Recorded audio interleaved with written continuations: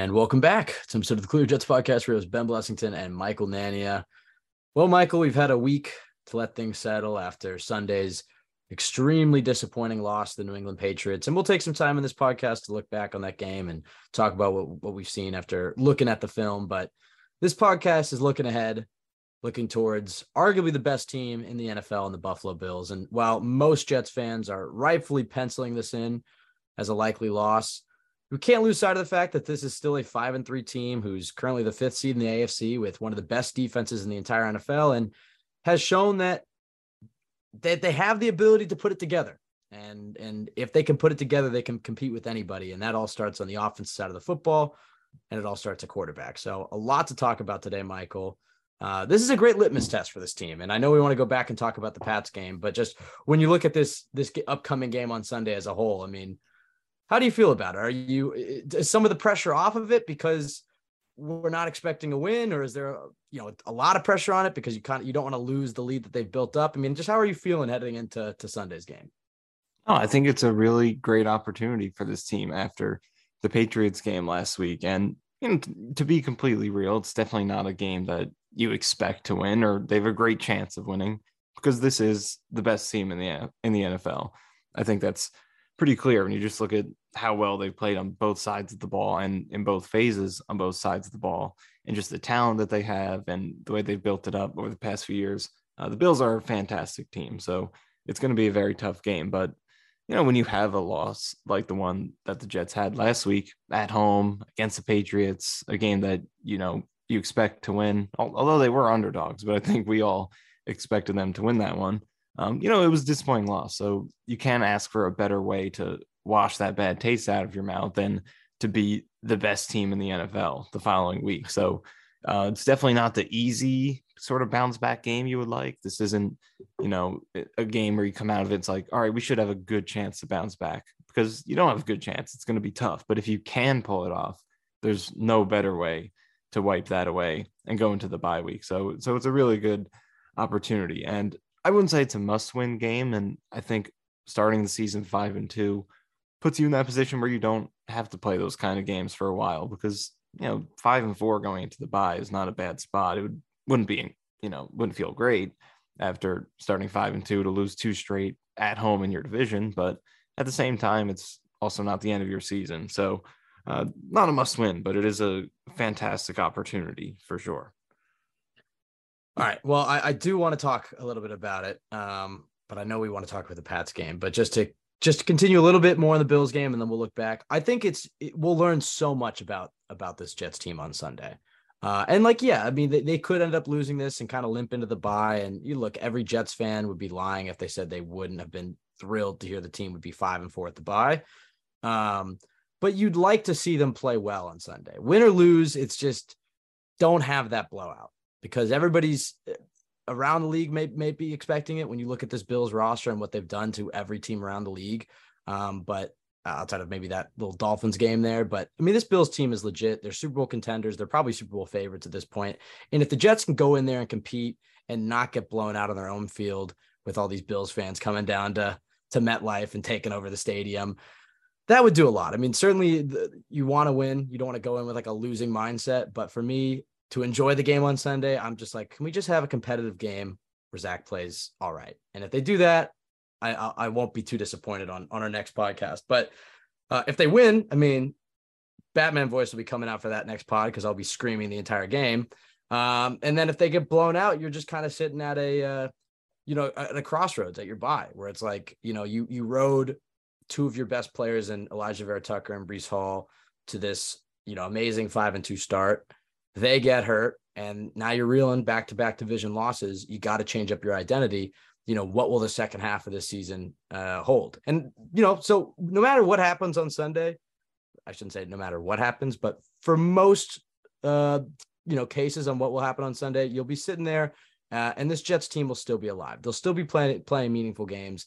And so you have to be happy about that. But man, if they could go in there and put together a good showing, let alone win, what that would mean for what this team could go on to do in not just November and December, but hell, January football. If they can hang with the Bills, they can hang with anybody in the NFL. So what a test this is for this team, and I'm very excited for this game. I think the first few days after that Pats game, Michael, I won't lie to you, I was pretty down. I was just so gutted that they lost that game, and I had to witness another Jets game where Pats fans are screaming and chanting as we're walking out of the stadium. But man, I mean, this Bills game would certainly make up for it and a lot more. All right, we're gonna come back to the Bills game. Certainly a lot to preview there and what the Jets have to change from Sunday if they want to win this one, and how the game plan will look a lot different. But when you look at this Pats game, Michael, I mean, the storyline, Zach Wilson. There's some other stuff from this game that we want to talk about, but Zach Wilson's really the main story. And I think I could sense it from some of your tweets and us talking before this podcast. You've been pretty down on Zach this week. And anybody who listens to this podcast knows that we're definitely on the optimistic side of things. At times we can maybe be too optimistic. We've been pretty soft on Zach. Maybe I shouldn't speak for both of us. I've been pretty soft on Zach. I think on Monday we were both pretty critical. I went and rewatched it, and it wasn't like, it still wasn't good, but I still think you saw a lot of good in that tape and stuff that you can be encouraged by, but too many rookie mistakes from a guy in a second season. So, Michael, you've had a chance to watch the film. What'd you get from Zach Wilson's performance? Yeah, I think upon rewatching it, I was definitely a lot more critical than you were. I mean, you and I were watching it together before this and got a little heated at times. I mean, we both cooler heads prevailed, and I think we kind of found a good groove, or we were just kind of watching it in a more friendly manner, just kind of watching it, trying to digest it. But to start off, like, I was kind of getting a little defensive for my viewpoints, because I don't know, I think I was a lot more critical of this game upon reviewing it than most people were. And look, before I get into it, let me just be clear. I'm not writing off his career. I want to see him start the rest of the season. I never want to see Mike White. I never want to see Flacco. I want to see this guy play. I'd never want to see him. Why can't I say never? If they lose 3 games let's say they lose the Bears game 2 and the Pats game after the bye, and what are they, 5-6 at that point? And it's because of Zach turning the ball. You're not going to be like, all right, put Mike White in. That's true. I guess I'm not at that point yet, but I guess there is a point where he can stoop low enough to where we do ask for it, but I don't think I'm there yet. Yeah. So again, let me be clear. I do want to see him continue playing. I do still acknowledge there is a chance he could be the guy, that he could be successful, all of that, not writing him off. But at the same time, I think I'm a lot more critical of this performance than I think a lot of fans are, because look, the basis of this game is the interceptions. Obviously, we all know how bad those were. The timing of them were bad. The way that it eventually affected the scoreboard was bad, considering how close the game was. And then just the fashion of the interceptions themselves was all terrible. The first one under pressure, just flicking it off balance over the middle. And then the next 2, just trying to do too much, not throwing the ball away. Just those were really bad. Those last 2 especially. So we all know that. But I think in addition to that, and look, again, granted, lots of good plays on this film for sure. I acknowledge that. But there were also a lot of plays that he left out there. I really think that the way the Jets' skill position players were playing, running the routes, getting open, and the way LaFleur was scheming it up against Belichick, I think the pieces were there for the Jets to really explode in this game. And there were opportunities missed. From the first drive when they got down there after the Garrett Wilson bomb, there was a play where Uzomah was open in the flat for a potential touchdown, where he passed on that, and then he backpedaled out of the pocket. There's a play later where Uzomah was open up the seam for a potential touchdown. And there were just a lot of these plays throughout the game where, occasionally he would make a good play and it would get them going, but then the drive would stall because he misses an open receiver. And there were a lot of common themes why he was missing these plays. It was, if the first read's not open, he'll bail the pocket, or if there's a little bit of pressure coming and he has room to step up, instead he'll go backwards and he'll go out of the pocket. So just the pocket presence in this game was really concerning. And I think it left a lot of plays on the field. I think there were a lot of plays to be made that weren't. And again, he made some good throws in this game. I think purely looking at his accuracy, it was good in this game. There weren't really many misfires. But when you go back and watch the film and see how many plays were open, there really should have been a lot more productivity from the passing game in this one. And most of those plays were missed just because some of those issues with dealing with pressure, just leaving the pocket too early, first read's not open, bailing, just his footwork under pressure, all these things. I really think that there were a lot of plays to be made. You look at that, also that fourth down play, the 4th and 5 play, where there's a wide open scrambling lane that he doesn't take, and instead he tries a difficult deep throw to Conklin.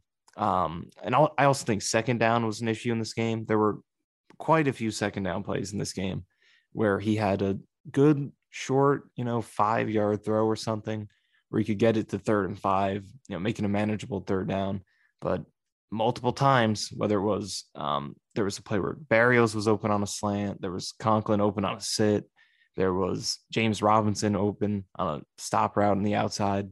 That's just 3 off the top of my head, where it was 2nd and 10 or 11, and he doesn't hit that quick throw, and instead he's bailing the pocket, trying to make something happen. Eventually throws it out of bounds, and now the Jets are facing 3rd and long, and then eventually they punt or kick a field goal, or which was missed actually, the Zuerlein one, or turn it over. So I do think this was a pretty bad game, even including the interceptions. Obviously it was bad, but outside of those, I would say it was a below average game. But then you throw those in, and I think overall it was a bad game, pretty bad. But you think without, if you remove the 3 interceptions, you'd refer to this as a below average game from him? Yeah, I think that's what I'd say. Not bad outside the interceptions, but below average for him, or for Josh Allen, like below average for NFL quarterbacks. For NFL quarterback. Yeah, I mean, look, I don't want to come off like a Zach Homer, because I think we set this up as, you're going to come in with the super negative Zach take, and then I'm going to come in with the glass half full. And look, there's no sugarcoating it. It was not a great Zach Wilson performance. I think the mistakes overshadowed a lot of the good things that he did in this game. And look, you don't want to baby him, especially given the fact that this Jets team does look ready to compete. And I think that's, a great thing for Zach. When they drafted him, Robert's always like, this team is going to lift you, not the other way around. The Jets are certainly doing their part as of recent to do that.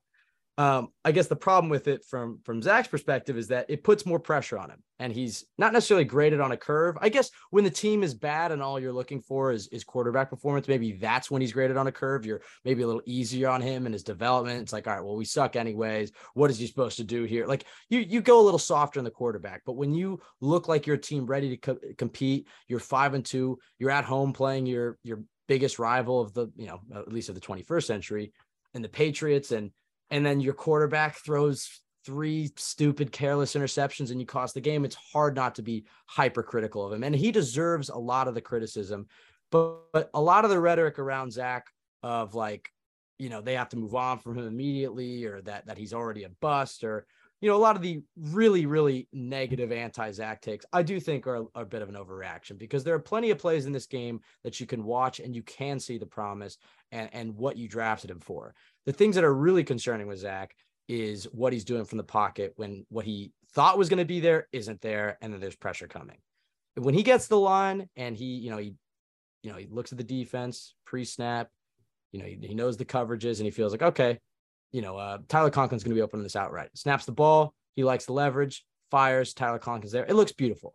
But when he goes and he thinks he sees cover 1 or whatever, he's like, I'm going to Tyler Conklin. And now all of a sudden it's a blitz, or it's cover 3, or it's they're playing quarters coverage, or they disguise something. And then he's like, wait, shit, I have to get off that. Last year, he may have tried to get to the second read and then he gets drilled. This year, he's doing a little bit. I mean, he did it last year too, but this year he's doing it a lot more. You see, if that first read's not there, he bails. He bails in the pocket, which, okay, if you're going to play like Jalen Hurts or Kyler Murray or Lamar Jackson, or you're going to be a running mobile quarterback and that's going to be a threat, you can win with that style of play. It's more conducive to winning if you're able to play from the pocket. But okay, if you're going to be a one read and run quarterback, you can win like that, but you have to be willing to run. And Zach is one read and then scramble. And he looks like me playing Madden. Let's just be honest. He's running like 10 yards behind the line of scrimmage and running around. He doesn't want to throw it away because that's quote unquote too boring. And then, you know what? Let's just launch it into double coverage here. And like you said, like there were plenty of good things. I don't think his accuracy was too bad in this game. He missed a few throws. Like, we went back and rewatched it, and that was one that I think you actually can be really critical on him that I didn't even notice when I first rewatched was the first third down where he throws to Mims. and Mims catches it, but he's out of bounds. Like Mims has a step on his guy, single coverage. Right. If Zach leads in there, that's a touchdown on the first drive of the game, a big touchdown. That deep accuracy from Zach has not really been there in the NFL so far. So on top of his inability to really manage any sort of pressure or second and third reads from the pocket, the deep accuracy hasn't been great, and he gets lazy. Like, let's just be honest, the 3 interceptions were lazy interceptions, and there's part of me that, what do you think? Do you think it's better to have lazy interceptions or interceptions that when you're like firing it into double coverage? Do you know what I mean by that? Where it's like, well, we talked about it beforehand, but just to say that for the listeners, like, you look at his 3 interceptions, it's like, all right, he has Ty Johnson open over the middle on the first one. That's the right read. He's under pressure and he just kind of lazy with his mechanics, just kind of lofts it in there and throws it right over his head. Or the second one, he's trying to throw it away, and instead of, launching it to the hot dog guy in the stands, he puts it way too close to the sideline, just lazy, and it gets picked off. And the third one, it's like he doesn't want to throw it away because the game feels like it's slipping out of reach. And so he kind of just throws it up there, intercepted. But it was different than him, like, oh, I got Elijah Moore in this post route, I'm gonna fire it in there and it's picked off. So what do you think? What do you think is better? I mean, there's pros and cons to either. Yeah. I mean, this question came up because you and I were watching Josh Allen's game against the Patriots from his second year when he threw, I think he also had 3 interceptions. Yeah. And he had a couple like that. Like there was one where, it was a deep route, some kind of deep route, forget exactly what it was, but it kind of was there, but then the safety was over the top and it basically was into double coverage and it gets picked off. So I think that's the type of interception Darnold threw a lot more often than Zach Wilson does, where he's just not seeing the coverage and, the linebacker undercuts it or the safety is on top and he takes it. So stuff like that versus Zach Wilson, where it's like, it's not really a field vision issue. It's just being really lazy and just frankly really dumb, versus like Sam Darnold. It's like, he's just actually not seeing it. Like he literally doesn't know the defender is there. Like the one that in 2020 that Darnold threw against the Seahawks, where he just threw it right to Jamal Adams and he dropped it. Plays like that where he just doesn't see it. I think, I don't know, it's tough because both of them are bad. And if it were easy to fix, everyone would fix it. And, Ryan Fitzpatrick would be an amazing quarterback by the end of his career. But I feel like the field vision kind of ones might be harder because that's the type of thing where as much as you study it, like maybe you just don't have the feel for processing the defense that quick versus, the Zach interceptions. You hope it can get to the point where you could just shift your mentality to, okay, I'm out of bounds. Throw the ball out, just no questions asked. It feels like you can maybe develop that discipline, but at the same time, if it were that easy, then why is he still doing it at this point? And I know it's still fairly early in his career, but those interceptions almost feel like they're so brutal to the point where it shouldn't take that long to develop it. But I don't know. There's, like you said, there's pros and cons to each. This one potentially feels a little more fixable, but at the same time, it's like, if it is fixable, it makes it that much more troubling that you're still doing it, especially multiple times in the same game. So I don't know. There, like you said, there's pros and cons to each. Yeah, like, okay, the second interception that he throws when he's clearly just trying to throw it out of bounds. He almost got burned with that against Pittsburgh when Minka arguably came down with it in bounds, but they called it out of bounds. And he makes the same mistake, and now he does get burned with it with an interception. I doubt you'll see too many more of those throws from Zach Wilson. I'm pretty confident to say that that is something you can eliminate from his game. Is like, all right, in the future, I mean, not to say that he won't ever have another sideline throwaway that maybe gets intercepted, but I'm pretty confident you're not going to see that too often, where it's like, if he throws it away, he's going to throw it away. He's not going to do that anymore. The first interception, I think you will see more of with Zach. Sometimes his mechanics get lazy. Under pressure off his back foot. Okay, whatever. The third one was troubling to me because it felt, that interception felt mentally lazy, if that makes sense. It just kind of felt like, all right, this game's slipping away. Fuck it. I'm gonna just throw it up to Tyler Conklin. Where it's like, I get the idea of like, it's third down. I think they were down 2 scores at that point. He doesn't want to throw it out of bounds, but it's just like, if he had thrown it out of bounds and they punted there, the way this Jets defense is playing, the Jets can get the ball back in like 3 minutes and have better field position. It's almost like he went away from, and this is not to say he played well in the other 2 games because there were criticisms there too, but it's almost like he kind of went away from the mentality of those games and just felt like he kind of had to get involved a little bit more. I don't know if it's because they were at home and there was a lot of energy. No, it's because they lost the Breece teammates Hall. went out. Yeah, I was just gonna say that because Breece and AVT went out. It just felt like he seemed like he had more responsibility on his shoulders. Yes. Like it appeared that he had this increased he was trying to be the hero. Yeah, he was trying to play hero ball. which you don't want. You just want to play within the structure of the game and take what's given to you. But Michael, so just so we're not hypocrites, let's go back to last week's preview podcast. And we did say, look, we want him to take some more chances. Right. We want him to throw downfield. We want him to play looser and fire it in there. And if he throws an interception, but he's throwing touchdowns, you're okay with that because he's going to develop and get better. We saw that. He came out firing. He had a great first half up until that Ty Johnson interception. To the last play of his first half, he was flawless, in my opinion. I mean, I guess he had, that Mims miss or whatever. I wouldn't say flawless. I would say he was solid. Yeah, flawless is hyperbolic, but flawless from what we were expecting. Like perfect is I guess what I mean. And perfect meaning what we've seen from Zach Wilson versus what we wanted to see from him on Sunday. At 2 minutes in that first half, you were very happy with what you saw from Zach. You saw confident Zach Wilson, who wasn't playing timid, who was firing that ball in there. He was slinging it downfield. He looked like he was feeling himself. You're thinking this is going to be a great day. He throws that interception, that switch goes off, and he couldn't recover. It was like the momentum started to snowball. And once he threw that first interception, he just seemed like he was overthinking things. Because I agree with you. I don't think Darnold, you really worried about him seeing the field. It just seemed like he had blind spots when he was playing. Zach, I mean, that's not to say that Zach doesn't have interceptions where he doesn't see a defender. He won't have plays where he can't, where he doesn't read the coverage correctly or he makes a mental mistake. But a lot of what this game is him not trusting his eyes. If you go back and watch the coach's film, it'll be like, okay, Berrios is open over the middle. He looks at him. He hesitates. He thinks about it for a second. And then the pressure gets there and he runs out. Berrios isn't open anymore. And now he's dancing along the sideline and throw it away, interception or sack. I mean, that's what you're seeing too much from Zach is he's overthinking things.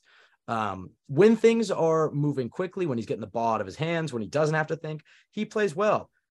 But when that first read is covered and the pressure's coming in and he has to, he doesn't want to stay in the pocket. That was one of the things, and we talked about this when the Jets played the Bengals, that Joe Burrow does so well. Because look, the Bengals don't have a good offensive line, but Joe Burrow has still been a great quarterback. And why is that?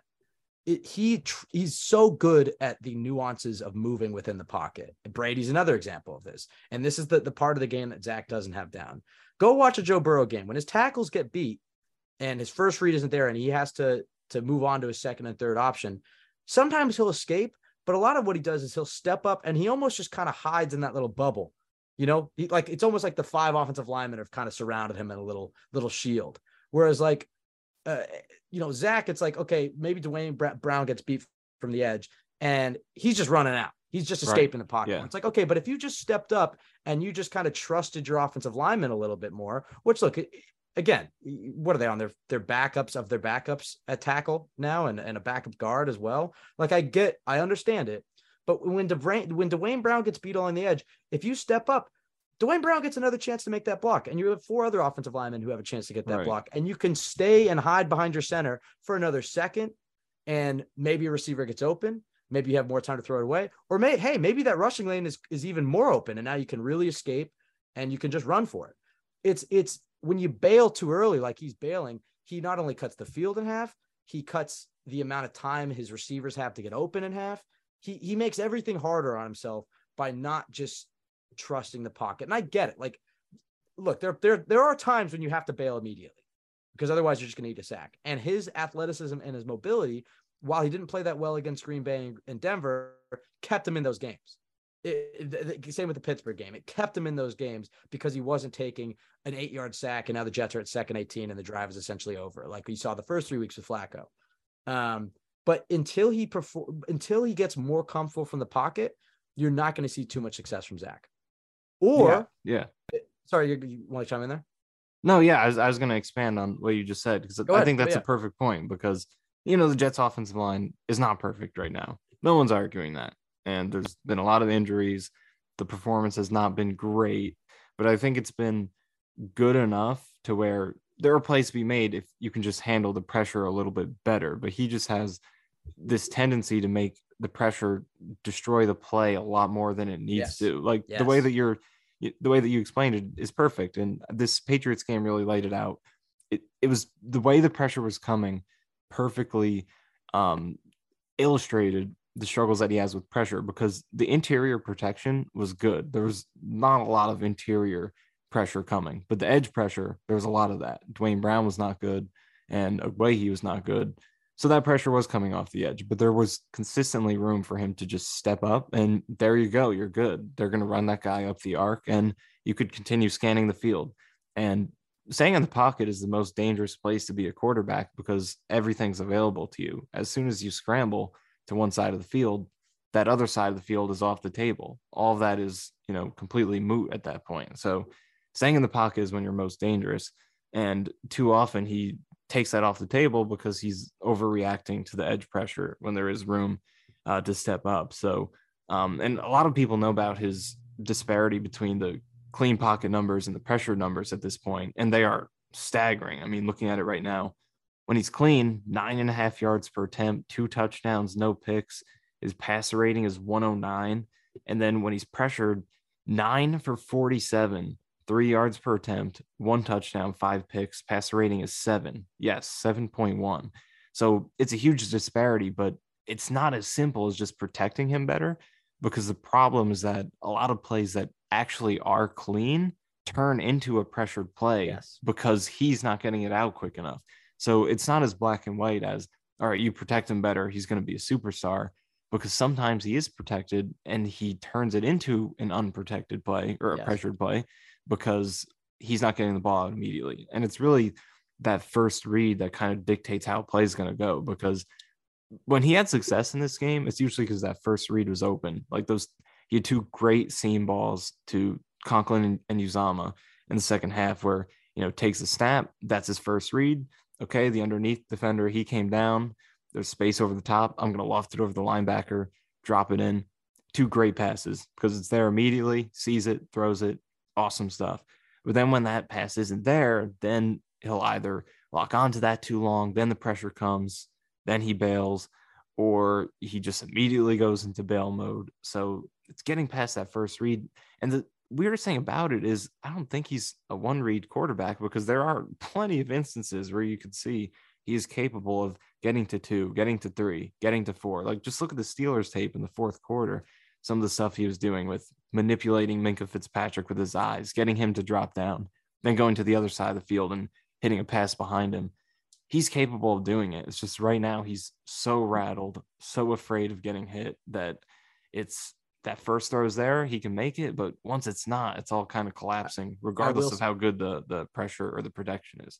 I will say about the Minkah play, because you're talking about in the fourth quarter, he manipulates Minkah with his eyes. He kind of holds him, draws him into the box a little bit, and then he hits Garrett over the middle for a big gain. Yes, that does look like him getting to his second and third read, but Zach knew he was doing that before the ball was snapped. And I think that goes back to the issue with him, is that when the play breaks down athletically and physically, you think he'd be great at it. But in the NFL, up until this point, he hasn't had as much success. And I think it's also important to go back and remember who he was when the Jets drafted him. Go back to BYU. Go watch the BYU tape. He's getting 5 seconds in the pocket every play. And that was a big legitimate criticism of him. And we brought it up on this podcast, and plenty of people brought it up, was, okay, people brought up, okay, level of competition, but you've seen from plenty of other NFL quarterbacks that doesn't really matter. And there's plenty of NFL caliber throws you saw from Zach on his BYU tape. But you had really no doubt that this guy is an NFL prospect. The problem was, okay, but that offensive line, and not to mention, Michael, you've brought this up a few times to me, like, well, he's playing and there's no crowds. Like, is that throwing him off? And maybe, going from Utah with empty stands during the COVID year to going to New York City with booing fans is a pretty look at those bars right there. It's a pretty big jump for him. But the bigger issue is the fact that he has 4, 5, 6 seconds in those BYU plays. And when he tries to do the same thing in the NFL, it's not happening. And, I'll give him, I'm not going to give him a pass, and you don't want to give him unlimited amount of excuses. And there is a sense of urgency because, like we said on Monday, you never know when these windows open up. The Jets are certainly built to win long term with the amount of young guys that they have, but you just never know. you never know. Like they're 5-3 right now going into this Bills game. Let's say they lose, they're 5-4, whatever. 5-4 at the bye. They're still set themselves right up to make a playoff run. And it would be such a shame to have a quarterback cost him, the type of seasons that Quinnen Williams has had, or the type of seasons that Sauce Gardner and DJ Reed have had. And, all the different guys in this team that have really stepped up, Quan Alexander and CJ Mosley and Bryce Huff and Carl, all these guys in this locker room that have played their asses off and won games and have really done a great job of turning this culture around. And the Jets have set themselves up. I understand there's that urgency. And if it's the quarterback that's really holding him back, there's just a sense of just bench him, get Mike White out there and play Flacco. And I agree. Like, look, 4, 5, 6 weeks from now, if Zach is really holding this team back, I won't necessarily be, we'll cross that bridge when we get there. I'm not one of those guys who, just because Zach was drafted number 2, I think you have to play him the entire season. It's like, go look at Tua Tagovailoa. They benched him how many times early in his career for Ryan Fitzpatrick? And now he's, year 3, he's having a great year. I don't think that, that's a bridge we can cross when we get there. But I do think that you have to go back and look at the situation that Zach is playing in, that not only did they lose their best player on the team in AVT, their best offensive player in Breece Hall, his favorite receiver in Corey Davis, and then arguably their best receiver in Elijah Moore played 10 snaps. So the Jets have to find their new identity on offense. They can't win the way that they beat, or as it stands right now, it doesn't seem like they can win in the ways that they beat Miami and the ways that they beat Green Bay and the ways that they beat Denver. They can still, you're hoping that with Robinson, another week in the system or whatever, and Carter gets going, that they can get it going. And honestly, the loss of Breece Hall is big. But I think that even if they just lost Breece Hall, I think the running game could probably pick up where it left off and be okay. It's the loss of AVT on top of the loss that Breece Hall that really makes the Jets have to, find their identity again. What are they going to be? And yeah, I don't want to get into the Bills preview so far. But when you look at what the Packers did to the Bills last week, they ran the ball. They ran the ball well against Buffalo. And I think you're going to see a bit of a return to that style of play. We'll get into that a little bit later. But when it comes to Zach, the whole circumstance of being 5-2, and this is your statement game against the Patriots, a division rival. And, if you win this, you're playing the Bills for the number 1 seed in the AFC. And then they get off to this great start. And then you just see kind of careless interception, really dumb careless interception, and then just give up careless interception. And like you said, he left some plays on the field. He had the really bad 4th and 5 where he didn't run for it. And I get that there's this sense of urgency, and then there's this sense of frustration with, why can't we get this position right? Why can't the Jets just have good quarterback play? And so the way I feel about Zach is, I just want to see what happens. Let's see if he's able to build on some of the good that he did against New England on Sunday. There were definitely things where I saw legitimate growth from Zach, and then some very concerning things that you hope get ironed out. And while I don't think he's going to be able to eradicate all the negatives in his game over the next few weeks, I think that, with more reps and with more experience, the hope is that you see more of the good and less of the bad. And I just think it's too early to make one declaration one way or the other. Not that you've done that, but I just want to see what this team looks like after the bye. He gets another chance against the Patriots. That game to me will be a very big test for him. Do you think do you think that's a bit of a cop out, in terms of our Zach evaluation? How harsh should we be with Zach at this point in his career? No, I agree with you that we definitely need a few more games. I don't think right now is the point to bury him. But at the same time, I do think we are getting, like you said, somewhat close to that point where it could be a possibility in a few games if he doesn't show improvement over this point where he's at. A few more games of this caliber and Denver caliber, then yeah, like as your playoff hopes start to slip away, you might have to maybe think about making a change at that point. But right now, I don't think we're there yet. So let's see how it plays out. I'm definitely in the camp of just letting him play out the season. He has the rest of the season to show us what he can do, to see if he can establish some legitimate improvement over his rookie season, over the way he started this season. Because, I just don't believe in Flacco or White at all. And I still believe Wilson does have plenty of untapped potential. So I think it does make sense to stick with him. But at the same time, I do think it's important to acknowledge the fact that he really has a long way to go to prove that he's legitimately improved, because at this point, it's just like, let's be honest, this is a lot less than what we expected this year. And we didn't think he was going to be a superstar or anything close to that. I think we all expected at least to get that midpoint between where he was last year and the ceiling that you hope for him to get to. And right now he's not at that point with the production you've had, and then just backing it up with the, the process and the film and all of that, the eye test. Neither of those things are really close to where we want them to be. So yes, we're definitely giving him more time, but simultaneously, I think that you have to watch it and be able to evaluate it and think that you've got to see more. So we'll see what happens, but I do think he has at least a few more games. And I do want to go back to something you said earlier in terms of the injuries and stuff. I think that's a great point to bring up, some of the things he's dealing with, Breece Hall being out, AVT, Corey Davis. At the same time, though, what's concerning for me is I don't feel like those things affected it all that much, this Patriots game specifically, in the sense that, those interceptions, was Breece Hall not being on the field a reason he threw that, or AVT? I don't think so. So that's just what's kind of concerning to me. So we'll see what happens. We talked about this a little bit before the pod, but it didn't make it. We haven't talked about it on the pod yet, but we were kind of going back and forth on this style of play versus the style of play that he had against Denver and Green Bay. And while the style of play that he had against Denver and Green Bay, which was essentially, and look, we just said the Jets are going to have to change their identity without Breece Hall, but, essentially running the football a lot of throwaways, not a lot of downfield shots, trusting your defense. And, that's how they were winning. They were winning with mediocre to bad Zach games between the Green Bay and Denver games, but he was taking care of the football. And he was, I think Charles Davis phrased this on the broadcast as like more of a passenger in the car instead of a driver.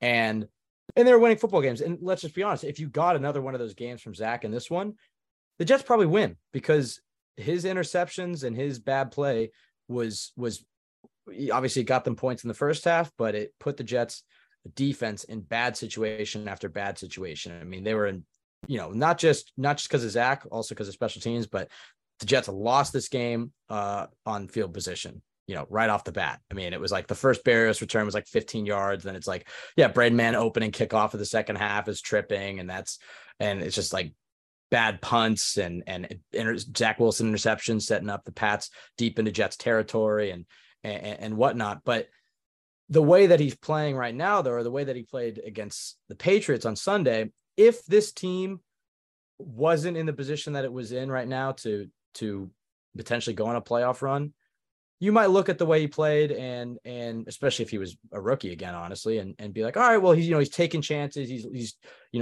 playing confidently. He's firing it in there. Maybe he'll learn from this. Maybe this style of play will speed up his development a little bit more.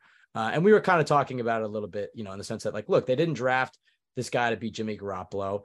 Part of his DNA as a quarterback, if you watch what he was like at BYU in terms of what does Zach Wilson look like when he's good, is a lot of the improvisational stuff that you're seeing that fans are getting mad at because we haven't seen the production from it, or downfield shots, or really trusting his arm in tight windows and all sorts of stuff.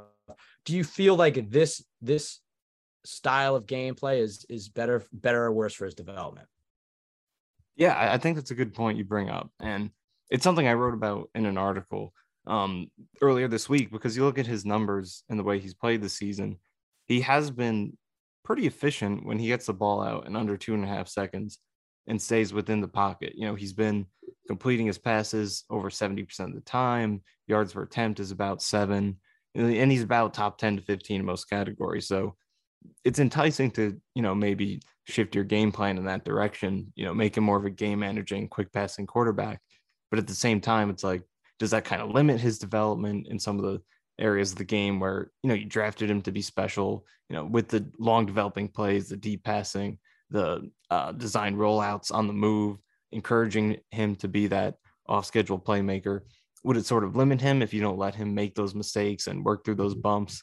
So it's sort of that dilemma that I think LaFleur is working through. It's like, we built this offense to emphasize these projected strengths that we drafted him for, but he's struggling in those areas, whereas he's kind of doing better when he gets to manage the game a little bit and just get the ball out quickly. So I think it's a good point you bring up, to where, as bad as this game was, and listen, I made it clear that I think he was really bad, the mentality is kind of what we were hoping for. He did let it rip and play more aggressively. And you hope that as he continues to do that, he could iron out the mistakes and, get those mental reps to where he could put it all together and play more effectively. Yeah, I just feel like if he's playing timid and he's almost scared to throw or to try any tight windows, that he's never going to really get any better. Like, you're never going to see it. Maybe you'll win more games just because the quarterback isn't costing you by turning the ball over. But is the quarterback really learning? Is the quarterback really getting better, getting more confident in his abilities? Or are you just kind of stunting his growth that way? I mean, look, you want to win games. And I think on Sunday, you're going to see more of a conservative approach from the Jets, at least initially. If they get down big, he's going to have to air it out. But yeah, his aggressive style of play in this one is the mentality you want to see from Zach. It's just when you throw that interception, you can't then turn it into, you can't just start throwing the types of interceptions and the types of passes that he was throwing in the second half. More so, honestly, just the 2 interceptions where it's like give up, dumb throwaway interception. And then the third one, which was just kind of a give up, third down big. Let me just loft it up there. You can't have those types of plays, and I'm going to say something that a lot of people are going to roll their eyes at. And I understand it, because anytime the name Josh Allen comes up with any young quarterback, people should roll their eyes, because he's such a statistical outlier in terms of what he was in college, how he was as a rookie, even how he played at the beginning of his second season, and to what he is now. And he's such a physical freak. And he honestly, it's not a hyperbole to say that he could go down as one of the best quarterbacks of all time if he continues on this trajectory. He's unbelievable. So any struggling young quarterback, you can't throw it out. You can't throw out Josh Allen. It's just like, I remember when Sanchez was a rookie and I would hear and you honestly, I think you heard it with Darnold, and we may have even heard it with Zach Wilson, where it's like, well, Peyton Manning threw 30 interceptions as a rookie. It's like, all right, well, but not every, bad rookie quarterback is Peyton Manning. So I get it, but you can't deny some of the similarities between Josh Allen's situation and Zach Wilson's situation in terms of both coming from small schools, both athletic freaks with monster arms, both struggling and had similar rookie numbers. And both now in their second years on good teams, great defense, winning ball games, honestly, at times in spite of their performance. And you're just hoping that it can click for them. And you see some big flashes, and then you see some really dumb, inexcusable turnovers and plays. I mean, remember Josh Allen in that playoff game his second year? Like, I forget exactly. Did he flip it to the fullback or something? I forget exactly what happened. But Josh Allen had plenty of dumb plays, even to the point where after his second season, Michael, you didn't think he was very good. You didn't really like him. And a lot of people, I didn't mean to throw you under the bus there. A lot of people didn't like Josh Allen. I definitely was not a fan. After his second year. And when you look at the numbers and you looked at a lot of the bad film, it's very fair to look at Josh Allen's tape through his first 2 years and question who he, would end up becoming. So he's such an outlier that you don't want to lump Zach in with him, but you can see the similarities, and you can at least see the reasons why Jets fans should be patient. Doesn't mean that he'll end up being Josh Allen, but when you see that type of trajectory and you see that type of growth that that young quarterback had between year 1 and year 2 and year 2 and year 3, let's just take a breath and just see what he can become. I will say the biggest difference between Josh and Zach, I mean, there's 2 big ones. The most substantial difference, and the one that they won't be able to change, is the size difference. Josh is just so big and strong, and because of that, he's more durable. He feels like he can run more. He can take shots from linebackers and truck them over or keep moving or whatever. So that's the big one. But the number 2, and kind of piggybacking off what the first point is Josh Allen uses his legs a lot more. And so for me, when I look at Zach, it's like, all right, if Zach isn't comfortable from the pocket, it'll definitely limit how good of a quarterback he can be. But, it's possible that he won't be comfortable in the pocket in his second year and then get comfortable in the pocket, whatever.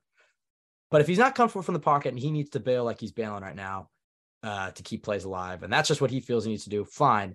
But he's got to start running the football then. He's got to start taking it beyond the line of scrimmage, because you can't bail in the pocket immediately, invite more pressure, cut the field in half, force your receivers to break off their routes, not really give them much time to even get to a spot where that you can even throw it to. And all the while you're just kind of dancing behind the line of scrimmage instead of just running for it. If he bailed in the pocket immediately and just ran, a lot of times he would be getting 5 yards. And then we've seen his ability to make defenders miss. You see it behind the line of scrimmage every game. Even on bad plays, you'll see there are more examples in this game of defenders falling flat on their face, because Zach Wilson's elusive. He's slippery. So it's like, all right, Zach, if you want to play this style of football, I don't recommend it. But if it happens, take off and run. He's got to be more willing to run. That 4th and 5 was certainly the worst example of him not just stepping up and running. Although, Michael, you had a great eye. We were watching the coach's film, and on that 4th and 5 play where I think he throws it to Conklin. It honestly wasn't a horrible read or pass. I mean, it had a chance, but tons of open field where he could have ran, very similar to like that 3rd and 2 play that Darnold had against the Raiders, where he like should have ran and then he threw it up and he ended up completing it. But it was like, all right, but that was a terrible process. Like it was 3rd and 2 or 4th and 2. It's like, just run, get the yards. Same thing with Zach. Should have just ran, but he does get stepped on from Laken Tomlinson. If you go back and watch Dwayne Brown, I think it was. Or sorry, it's Dwayne Brown. Dwayne Brown comes down. Either right way, this foot. is a 300-pound man stepping on you. So I understand it a little bit, but I still think he should have taken it for sure. Oh, absolutely. But the broader point, and do you agree with this? Do you think that he needs to be taking off and running more and showing that elusiveness? Yeah, no, I agree, because another one of the big stats with Zach Wilson right now is his time to throw and how high that is. Right now, he's at 3.19 is his average time to throw this year. So that's from snap to when he releases the ball, which is really high. You know, middle of the pack right now for qualified quarterbacks is about 2.7. So he's second highest in the league.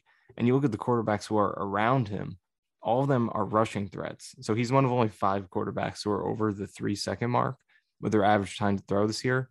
The other guys, number 1, Justin Fields, 3, Daniel Jones, 4, Lamar Jackson, 5, Marcus Mariota. So those guys are holding the ball a long time, and they're doing it because they're a running threat. And a lot of those times, you know, they're taking off with the ball and doing damage in that way. Whereas Zach Wilson obviously has done very little of that this year.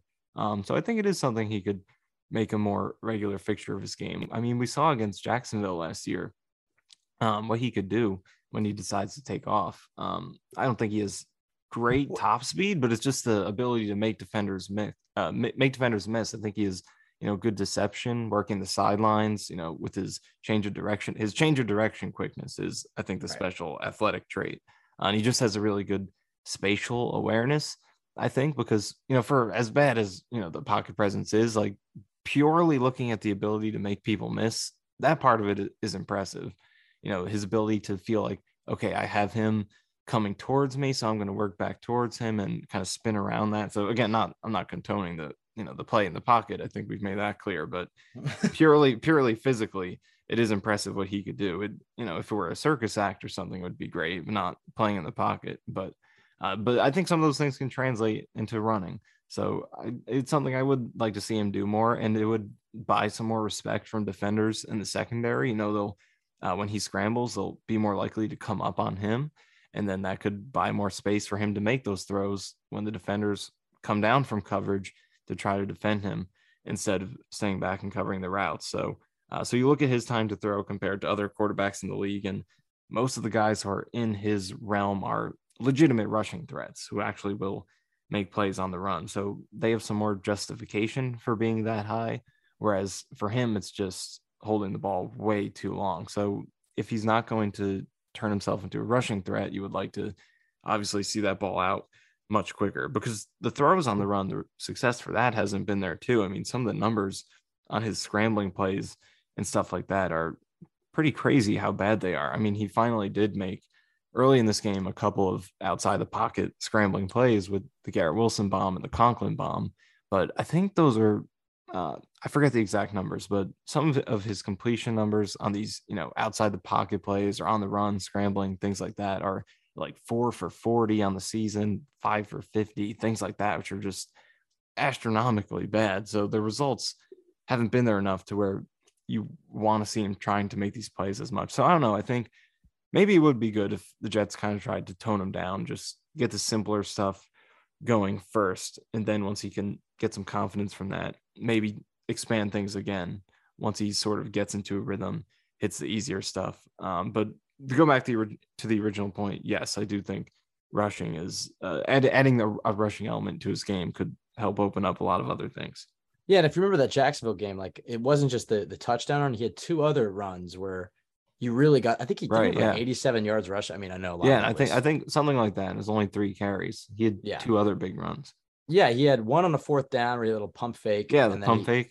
Yeah, and he's that deceptiveness to his game. It's like the athleticism is definitely the change, like I said, the change of direction I think is good, but he also has a good feel, just like angles and Yeah. leverage and things like that.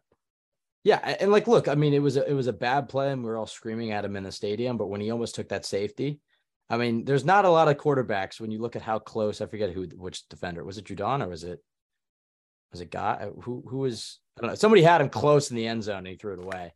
But you look at how close he was to getting brought down there. There's not a lot of quarterbacks that could have survived that, and just his ability to make guys miss is certainly a I don't want to call it an elite trait because It's a ceiling raising trait. yes, exactly. I think to expand on what you just said, Perfect. it's like no one is condoning the fact that he almost had that safety. I despise that play. I think most quarterbacks in the league wouldn't have gotten close to that point. But still, like when you watch plays like that and all the other scrambling plays, you're like, there could be something there if this guy just figures out how to use what he's using in this situation for negative, but if he figures out how to use it in a more productive way, there could be something there. So I'm definitely giving him more time, willing to see what he could, if he can master some of these traits to actually get real productivity out of it on a consistent basis. I think the perfect play to describe what Zach is as a quarterback right now is, and we honestly, this is when it got a little heated. I think was it second down? It was So he had Robinson on the outside. That's what it was. He ran like a 5-yard stop on like 2nd and 11. So, a nice play you would love to have on 2nd and 11 versus, throwing it out of bounds. He doesn't take that. Then he's backpedaling. And like you said, makes all his guys miss and tries that deep shot to Conklin, and we kind of disagree on this one too. I don't really like those throws being attempted. For me, I just want to see when the quarterback starts winding up. I want to see a window that has a good chance of being completed. And this one to me wasn't enough to where I want to see it attempted. But like you said, it did have somewhat of a chance. And if he could have gotten a little bit more on it, maybe gets completed. But that's kind of like you said, I think it kind of sums up where he's at right now. Just not taking the easy throws, trying to do a little bit too much, then ultimately trying all these, wild circus throws that have a lot of upside. And maybe he completes it once every few games, but not consistently enough right now to where you get results out of it. But on that same play, there was, the pocket was pretty good. He started his read to the left side. I think Garrett Wilson was on a slant, like you said, and he fell down, I think, or he got bumped. But then Robinson was there. He passed on that, but it was still a pretty good pocket. I think this is the point we said earlier. There's edge pressure from Dwayne Brown, but rest of the protection was pretty good. So he could have stepped up from that, stayed in there, gone to that right side of the field. And the Jets had a really good concept dialed up over there. They had, the Patriots were playing cover 3. So there was corner bailing, there was one safety in the middle, and then everyone else underneath. They had 3 guys going deep over there. Conklin on a post, Uzama up the seam, Barrios was on a go on the outside. The corner took Barrios, the safety took Conklin, and there was Uzama up the seam, a good touchdown shot.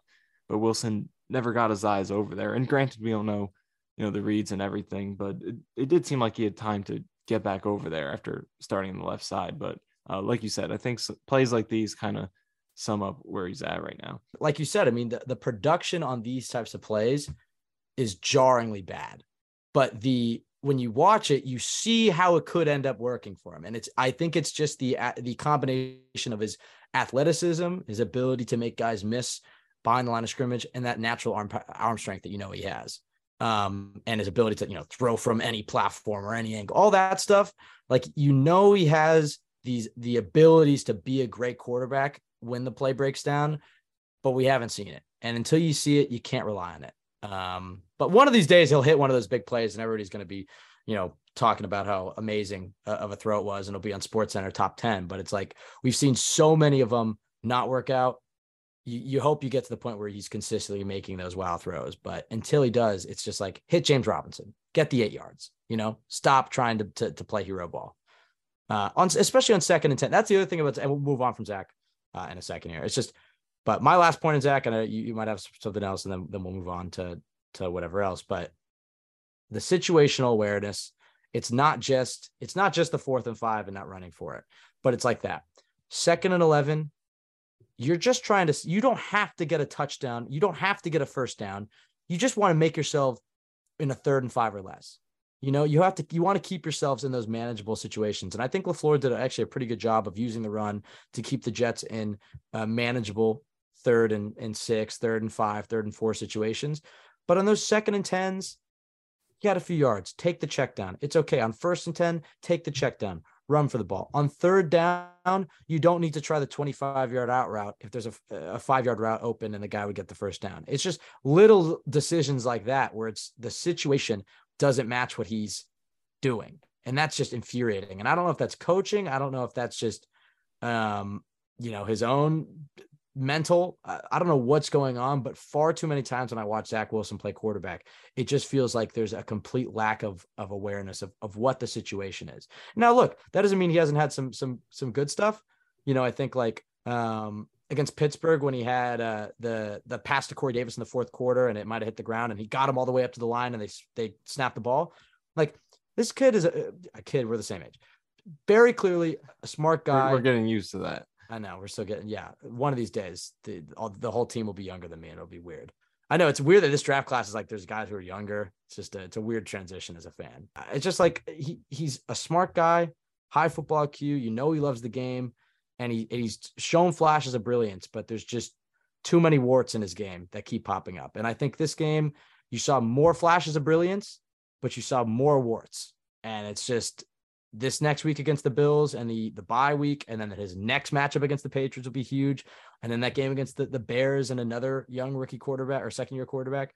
These next 3 games, let's see what happens. After the Bears game, if he's cost the Jets 3 games in a row and he's really not looking like he's making much development, and if you think Mike White will give you a better chance to win, okay, that's one thing. But 3 weeks, including a bye, let's see what happens. Let's see if we see more flashes, more consistent flashes, because we certainly saw a lot in this game, but less of the warts. So that's just how I feel about it. I mean, facing a Bill Belichick without arguably your 4 best players in offense, I think you don't want to make excuses. There's certainly a lot to be concerned about, but I do think some of it is overblown. But I know we disagree a little bit there. But any last thoughts on Zach? Yeah, I think we kind of said everything we need to say. There are 52 other players on the team. Let's progress. You're right. Thomas Hennessy. Thomas Hennessy. I mean, great game, good snaps, good protection on the field goals. Who's next? Jamie Sherwood. Good protection on the punt unit. All right, let's move on. Jeremy Ruckert. Good cheerleading on the bench. Actually, no, he was active in this game. He played some special teams. I still believe in him.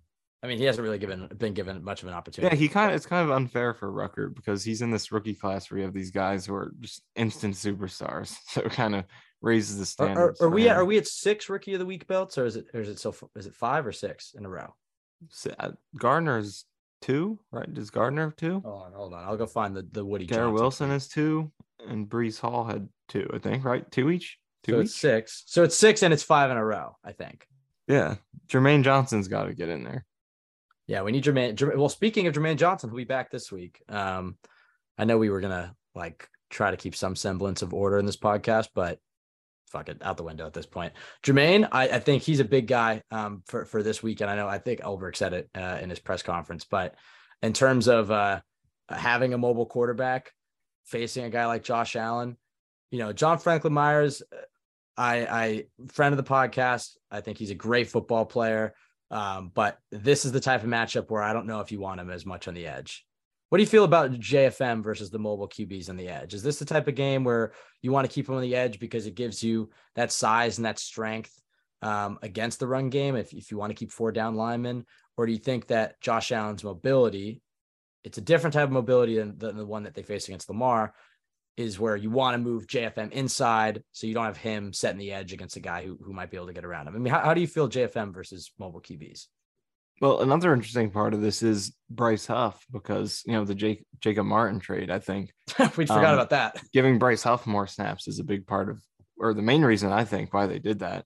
But now you come into this first game against the Bills where it's like you want that edge setting out there. And Jermaine Johnson, who's returning, is probably your best edge setter on the roster against the run, or really in these quarterback discipline situations. I think he's been good this year. So it will be interesting to see how they distribute these snaps now with Martin out the door, with Johnson coming back, and Huff projecting to get more snaps going forward. I don't know. We'll see what happens. Because I think you also want to get pressure on them too. I mean, you want to be disciplined, but at the same time, if you're going to beat them, you really got to create some havoc and force them into mistakes, because the Bills do turn the ball over quite a bit. They have the sixth most turnovers this year. They have 12. 6 of those are Allen interceptions, and they also have 6 lost fumbles. Only 2 of those are his, actually. 4 of those are by skill position players, but they do turn the ball over, and I think you want to get some pressure and be able to exploit that. But at the same time, Allen is so dangerous with his legs that, like you said, John Franklin Myers on the edge, great player, but probably the last thing you want him to do as a guy with almost defensive tackle kind of size is to have to contain the edge against Josh Allen. So you would like to see a little more Jermaine out there. So maybe they kind of lean that, JFM back to the interior a little bit, and then have Huff can pick up some Jacob Martin snaps, and then Jermaine could fill in some of those edge snaps for JFM with him playing more interior. So very interesting to keep an eye on the defensive line rotation this week. Yeah, what did you think about that Jacob Martin trade? Maybe we should have led with that. The trade deadline was this week. I mean, you already knew that, but yeah, thoughts on that? Good value. Yeah, it's interesting because I don't really think it's great value, because you think about how Joe Douglas is able to get a 6th round for Cashman, or a 4th round for Herndon, or I think they gave a 6th back in that. But I think Jacob Martin is worth more than a 1-round upgrade for sure. I mean, he's a decent situational pass rusher, and they paid good money for him this offseason, relatively. I think they gave him $6 million guaranteed, which part of that they're still going to be on the hook for next year. So I don't really think it's the greatest return, but I think the reason they did it is just because, and this is just my prediction. I don't think they've straight up said this, and we'll see if it actually turns out to be true. But I think the reason they do it is that they did it is because Bryce Huff is playing so well. They just want to get him some snaps and allow him to maximize the efficiency that he's playing with this year, because his numbers are ridiculous. I mean, the fastest pass rush get off time, second best pressure rate, best pass rush win rate. So he's been incredible on that small sample of snaps. So I think they just there was a logjam, and Curry came back and Jermaine Johnson was about to come back. So someone would have to be the odd man out. And I think they just chose Martin and decided to get what they could and to give Bryce Huff a chance to expand his role. So is that how you see it? Were you a fan of this trade? Do you kind of see a good reason for it? I gotta say, only the OG Cool Your Jets listeners remember us breaking down Yannick Ngakoue film with Bryce Huff. It was awesome. Who at the point was just an undrafted free agent that the Jets got from Memphis. I mean, so he knew he was pretty good, but it's crazy to look back on that, because like at that point, like you said, he's undrafted free agent. He's a random guy. There's no guarantee he'd even make the team, but I feel like I've always known him as a guy who was going to be a stud Jet. But I don't know, like we were high on him because he was a guy. It seemed like he should have been drafted. Yeah. Yeah, we gotta do some more interviews. We haven't done one in a while. But I gotta go rewatch that Bryce Huff interview. From what I remember, he was actually really insightful in terms of his he was his mindset awesome. And his mentality at rushing the passer and stuff. Yeah, you remember he's talking about like it's kind of like rock paper scissors. Like you're anticipating like he throws the rock, now I'm gonna throw the paper. It was really cool. Yeah, but we got to go through those OG JFM and Bryce Huff interviews and clip some of it to what's still relevant. And then also maybe put in some work and Lance does some new interviews. we gotta add some more friends of the pods. It's getting a little lonely in that club. At least all of the friends of the pod are still with the team. That's pretty cool. Not all of them. Oh, we got JFM, Hennessy, Huff. Okay, just those guys, I guess. I mean, we have a few of the we had Mike DeVito. He was inactive at the time. Okay, all right. I guess that's true. Current Jets, we're 3 for 3 still on the roster. Yeah. I think like you said, like it wasn't like amazing value, but yeah, I mean, I think he was. I know the guaranteed money is all that really matters, but it was a 3-year, $15 million deal, right? Yeah. So I think it gives them some flexibility. I think they want to give Huff more reps. Have we really seen any rushing reps for Huff? Like how he's looked on, he really only comes in on third down. So I don't think we've really seen many times where defenses have run at him.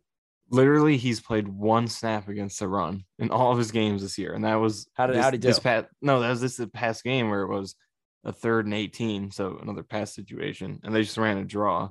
I don't think he was involved in it at all. So I think I never thought his run defense was great, but never thought it was bad enough to where you specifically just avoid any situation where you'd have to play the run. So we'll see going forward if they maybe kind of accept that, okay, maybe he'll face the run a few times, but we can get him some 1st and 2nd down pass rush situations.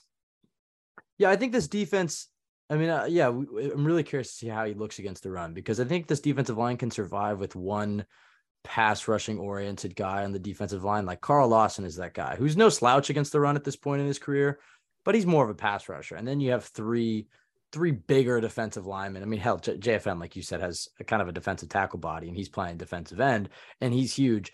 I don't know if you could play the same style of defense with Bryce Huff. I guess Bryce Huff would go to the right side of the defensive line where Carl's at, and then Carl might go to where JFM's at.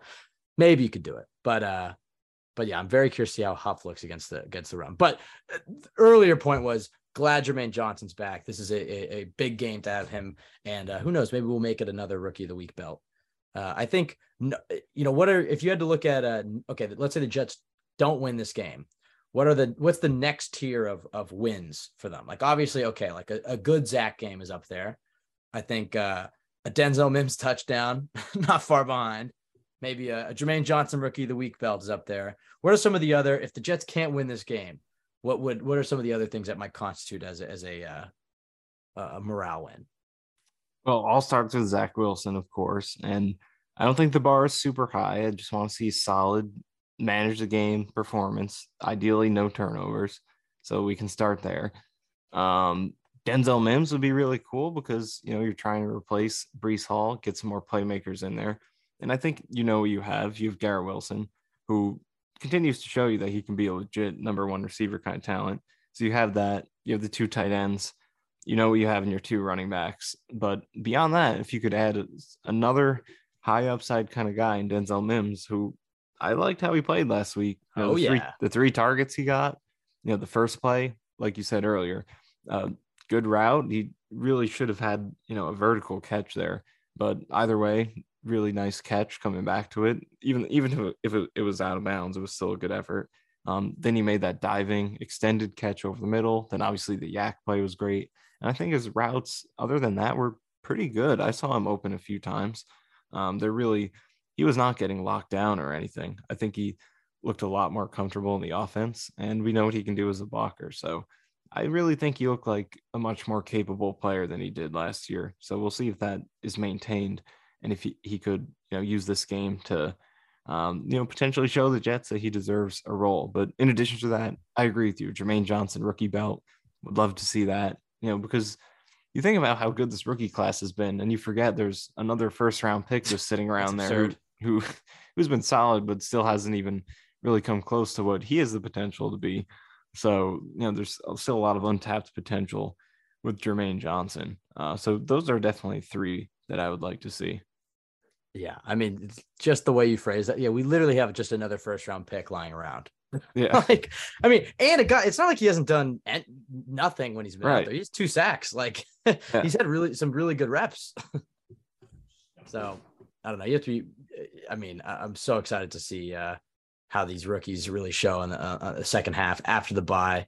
Obviously a huge bummer to lose Breece, but getting another one of those big Garrett games was awesome to see, because we've seen some obviously some flashes all season long, but outside of that Browns game, you haven't really seen like the wide receiver 1 production you were maybe hoping for after he had that type of game. Because, if you remember after that Cleveland game, it was like, give Garrett Wilson the ball every play.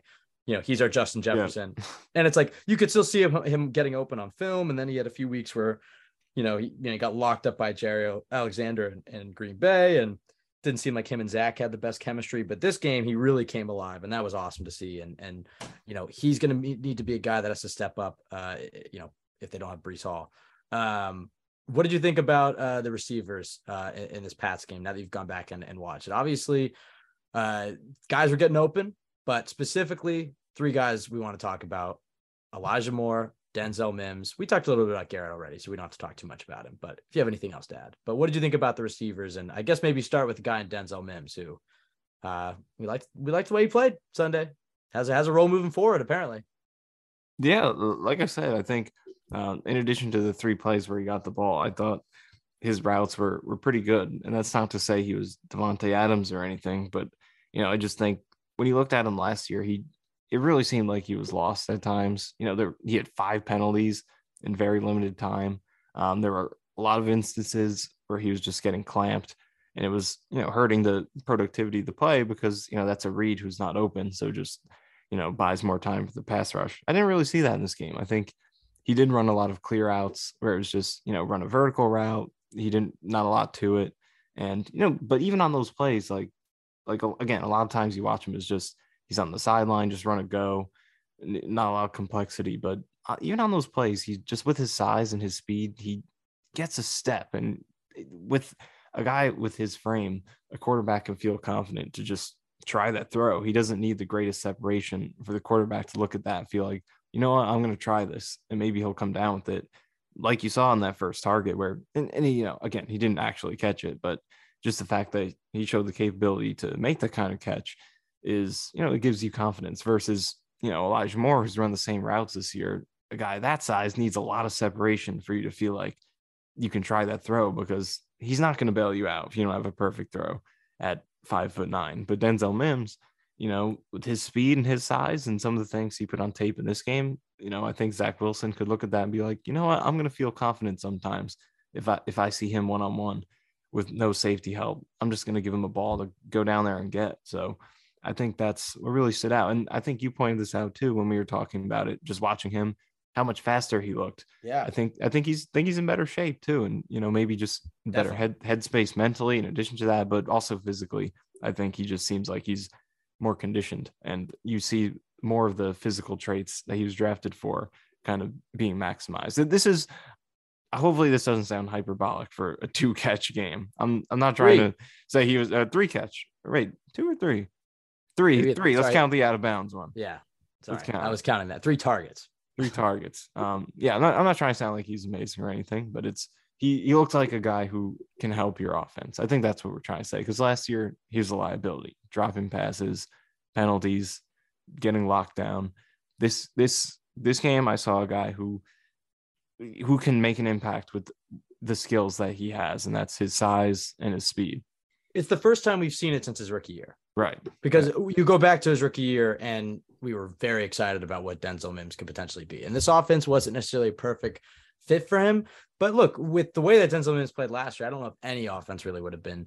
And I don't know if we gave too much credence to the fact that he literally had food poisoning and lost 20 pounds, 25 pounds in May, 2-3 months before the season.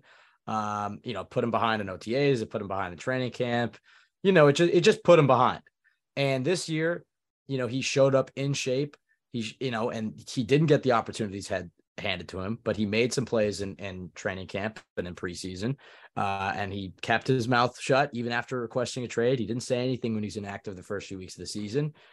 He's been a soldier about it. And then he's gotten an opportunity.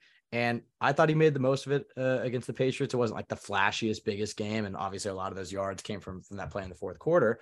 But yeah, I mean, I think the thing that really stood out to me was physically, he just looks a lot better. He looks a lot bigger and a lot stronger and faster. I mean, just even like the muscle definition in his arms and how fast he's able to get down the field. He's not hot dogging routes. His body language doesn't look as bad as it did last year. He looks like a different player. He looks like the type of guy that you thought you were getting when you drafted him. Last year, he didn't look like an NFL receiver. He looked like, he was tall and lanky, but he didn't play with any size. He didn't really play with much strength. Hey, who knows, maybe losing a lot of weight before the season might affect that. A lot of mental mistakes, and it's been a small sample size. We have to see how much of those mental mistakes has he ironed out. He still got a penalty last week against Denver, if I'm not mistaken, although he did have the nice run block. But with Corey Davis out, they need a big bodied receiver who can do some of the responsibilities that you might give to a tight end. Once you go to 11 personnel, you need a receiver who can, even if you're in 12 personnel, you need a receiver who can block for this offense. You need somebody who can open up the perimeter, and Denzel Mims can be that. And not only that, you look at who Zach Wilson had success with at BYU. It was those big body receivers who can get jump ball. who can get jump balls. And guess what Denzel Mims is? A big body receiver who can get jump balls. So I'm excited to see what he looks like. It sounds like he's going to have a bigger role in this offense going forward. And that all sets the stage for number 8, Elijah Moore. And after this, Michael, I guess we can just fully focus on the Bills game. We'll weave in some of the other thoughts we had from this Pats game in there, but we talked a lot on Zach, but this Elijah Moore topic might take up a little bit more time as well, because, ever since that trade request, man, it's been very interesting on what the Jets are going to do with him. I stayed pretty firm. I didn't think he was going to get traded. He didn't end up getting traded, but I understand why a lot of people thought he could get traded. And also, I don't mean saying anything after Sunday's game. I was like, maybe he will get traded. Who knows? Their usage of him was strange. I understand it though. What did you think about the whole Elijah Moore situation? And then what do you think about this week in general? Didn't get traded. Doesn't seem like he's posted some things to social media this week that aren't as much like pouting, but more so just like, I don't know, accepting the struggle or the adversity or whatever, God's plan, all that stuff. So I don't want to say he's accepting what's happening, but at least seems like he has maybe a different mentality about the role that he's put himself in. So just your thoughts on the whole Elijah Moore situation and maybe what we'll see from him on Sunday. Well, his Patriots game was interesting. And you and I looked at this specific play before we started recording this, but there was one play in this game in the first quarter that I think may have set the tone for how this played out, because eventually he only played, I believe it was 10 snaps. But there was one play that I think might have caused that, because early on he was, playing in some passing situations. He had 3 plays within the first 6 minutes of the game. So this is within their first 2 drives. They had 3 and out in the first drive, and then the next drive was 9 or 10 plays. So within that, he had 3 plays. So he was in there occasionally, not often, but on his third play in that first quarter, it was a first down play in the red zone after the Jets just hit that bomb to Garrett Wilson. The Jets run a read option with Zach Wilson and Michael Carter, and he keeps the ball. And you look on that left side, and there's 3 receivers over there. It's Uzomah, it's Mims, and it's Moore. Going from inside out, it is Uzomah, Mims, and then Moore on the outside. And Uzomah and Mims go to block, but Moore, he motions as if he's preparing to catch a screen. And we were looking at it, and it just doesn't make any sense that why he would do that, because there's no way the Jets are passing on this play, because the offensive linemen immediately go down the field. So there's no pass, because if the linemen are going downfield, it's an eligible man downfield if you pass the ball. So they're not going to pass it because multiple linemen climb down the field. There's no option for that. And I don't see why you would fake a screen to the side where the quarterback would potentially run on a read option, because that just brings the defender in versus, if he just ran a clear out or if he went to block. So I'm speculating, but I wonder if he messed that play up, because after that play, he missed 10 straight offensive plays. He didn't play again until the middle of the second quarter. And that was the only play that he played until the end of the fourth quarter when they were in catch-up mode. So after that one play, which looks a little sketchy, he essentially was benched until it was catch-up mode late in the game. So I wonder if that play, again, totally speculating, we don't know, but I do wonder, just because the correlation with the way his snaps changed after that, if potentially it led to them being frustrated with him and taking his playing time away. So that's really the only notable takeaway I had from this game. Other than that, he wasn't too involved. The one play he was targeted on, it got deflected, and he was open. He did win on a short route towards the middle. It probably would have been completed for a first down. So it's unfortunate that one got tipped. But other than those 2 plays, that's pretty much all that stood out for me. Yeah, and you had I don't know if it happened right after that, but you saw that Saleh and him were talking on the sidelines during the game. Yeah. I mean, anything of note? No, I thought you were saying that. I thought you saw it as well. I don't know if we discussed it or not, but I did see that, just being there, because we were both at the game, and I just saw at one point on the sidelines that Moore was standing there. Saleh was talking to him. I guess I'm trying to describe it, trying to get something useful out of it. I don't know. It looked like it was a friendly conversation, wasn't yelling or anything. He's kind of like doing some hand motions. Like, it looked like he was explaining something to him in a pretty animated fashion. It looked like Moore had his helmet on. They were close to the sideline. I don't know. It looked like Saleh was clearly talking to him for like coaching him up for like 5-10 seconds. Right. So I think there's a decent chance maybe he messed that play up. So we'll see what happens. But like you said, it's a really weird situation because it's like, we request a trade, then you say, nope, we're not trading him, but then you don't use him. And I get that you want to send a message, but it's like, the message was sent when you benched him. If you're going to keep him, shouldn't you use him? Because Right. Jeff Smith was taking his snaps, and Jeff Smith didn't play all that well. I know he had a catch near the end to before the Conklin touchdown. And other than that, though, we didn't really see Jeff Smith open that often. And he played you got to open on that one. You got to open on that one play. On the I think he throws it away over over Elijah Moore, but he's open. There's that dig route he ran, but not a ton of separation. Yeah, I get what you mean. So I don't know. It's weird. I'm not necessarily advocating to play him more because I know it's he's made it awkward with what he's done. Some of the comments he's made and stuff. So I understand where they're coming from, but at the same time, it's like, it's just a weird middle ground where they're at. Yeah. So what do you think is the best way to do it? I think they've put such an emphasis on culture that I think with how they're using Elijah Moore right now isn't necessarily as much about punishing him as it is about him having to earn the trust of the locker room back. Because if he can put up, look, the Jets, when he requested his trade, had won 3 games in a row. He was playing as a number 1 receiver. He wasn't getting the ball, sure, but he was playing and wasn't getting the ball, but they were winning. And that's when he went not only public on Twitter to complain, but then request a trade. And when he did that, everybody, including yourself and myself and every Jets fan, was livid at him because it's like, finally we're winning football games.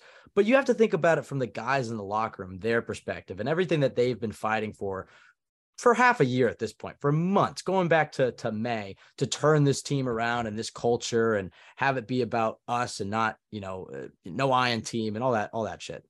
And for him to do what he did, it broke a bit of a bond, I'd imagine, in that locker room. And I think there are some guys who might understand it. I'm not saying that he doesn't have friends on the team or anything, but you saw plenty of tweets that week or that weekend where it was like, yeah, no Iron team, and a lot of, I don't know, subtweets at Elijah Moore in terms of, like how the Jets see themselves winning and being brothers and playing as one and not trying to focus on the individual, but the group. And I think that the Jets understand that if they were to have traded him, they were not going to get the value that he's worth.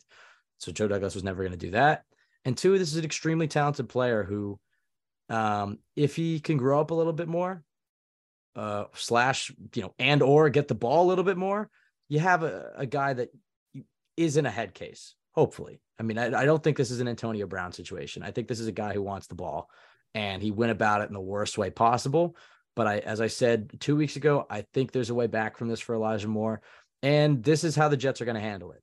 Is, all right, if you weren't happy when you weren't getting the ball, but you were playing, let's ratchet that up to a 10. And we're going to play you 10 snaps a game. And if you, keep your head up and you keep working, or I guess, keep your nose down and you keep working and you don't make this all about you, the trade deadline is passed and you put the team's best interests, at the top of the agenda, and you keep doing that week in and week out, he'll earn the trust of his teammates back. And then I think you can see him come back from this. Do I think that has to be something that happens for the next 8 games? No. And hell, you might see him get more snaps on Sunday. That might have just been a single game thing for the Pats game. Because I do think that they'll have to use him, especially after losing Brees. No Corey Davis, no AVT. It's like, you got to give Zach help.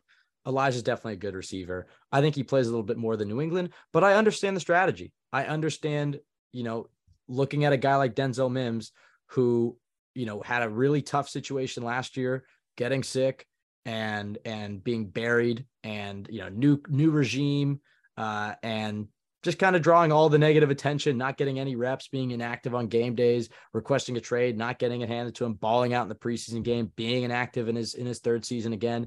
And now his opportunities come and he's trying to make the most of it. And so I don't know. I understand culturally what the Jets are trying to do with Elijah Moore, because if he comes through this, they'll be better for it than if they just, tried to move on immediately and just give him the ball. Like, that's kind of how I was thinking they were going to handle it, which was just, all right, you got an angry Elijah Moore with something to prove, give him the ball and see what he can do.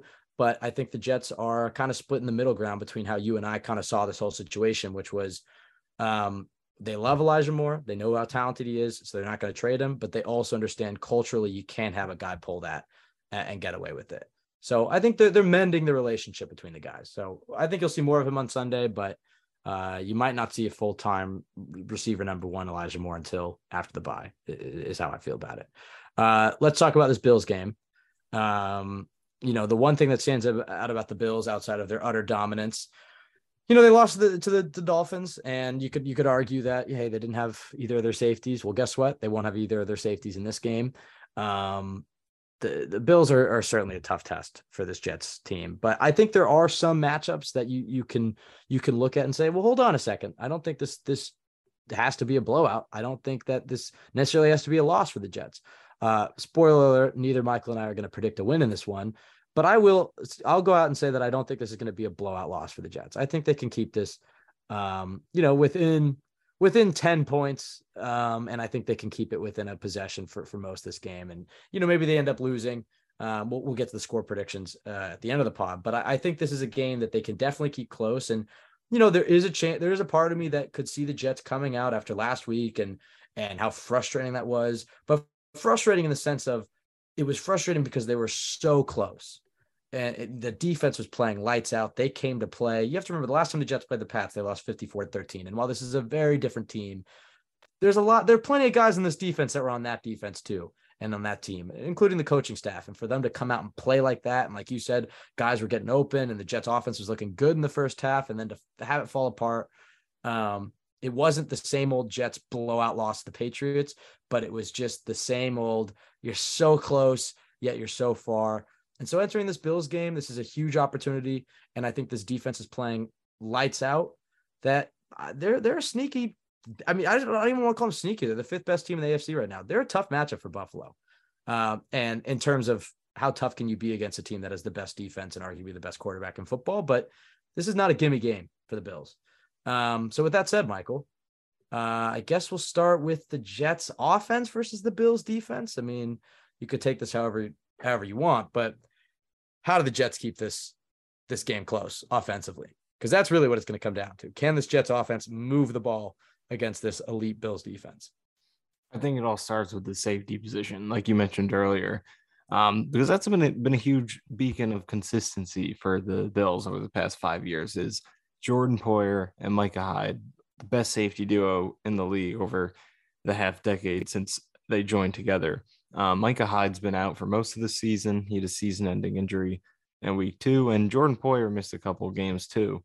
And one of those was the Dolphins game that the Bills lost. Their only loss this season to this point. And Poyer is going to be out again in this game, so they're going to be relying on their backups. And their backup safeties have not been good this year. Damar Hamlin and Jaquan Johnson, a couple of former 6th-round picks for the Bills. Combined this year, they've given up a perfect 158.3 passer rating, 11 catches, 12 targets, 161 yards, 2 touchdowns, and no interceptions. And a lot of that was in that Dolphins game. That was a big part of why Miami won that game, is they were able to get some passing success on those two guys. When they targeted one of those two safeties, Miami went 5 of 5 for 92 and a touchdown. So I think that's going to be the basis. And the Bills it's going to be interesting to see how the Bills defense plays in this one, because they are a heavy 2-high safety team, a lot of cover 2, a lot of quarters, heavy zone coverage team, which is very different from how teams have been playing Zach Wilson. We mentioned it on our podcast last week, previewing the Patriots. A lot of single high coverage for Zach Wilson, a lot of man coverage. Teams have been daring him to challenge them. Patriots, played right into that because that's their bread and butter anyway.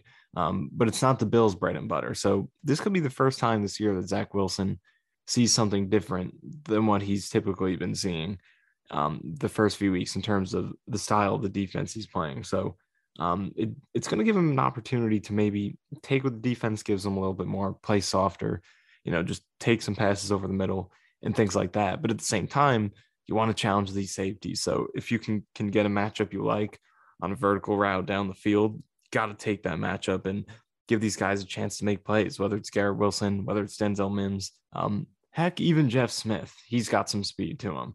You got to challenge these two safeties. So I'd like to see LaFleur find ways to put those guys in conflict, and I would like to see Zach Wilson look for those matchups and get after these guys, because Bills do not have many holes defensively, but with two of their cornerstones out, this is the hole you want to go after.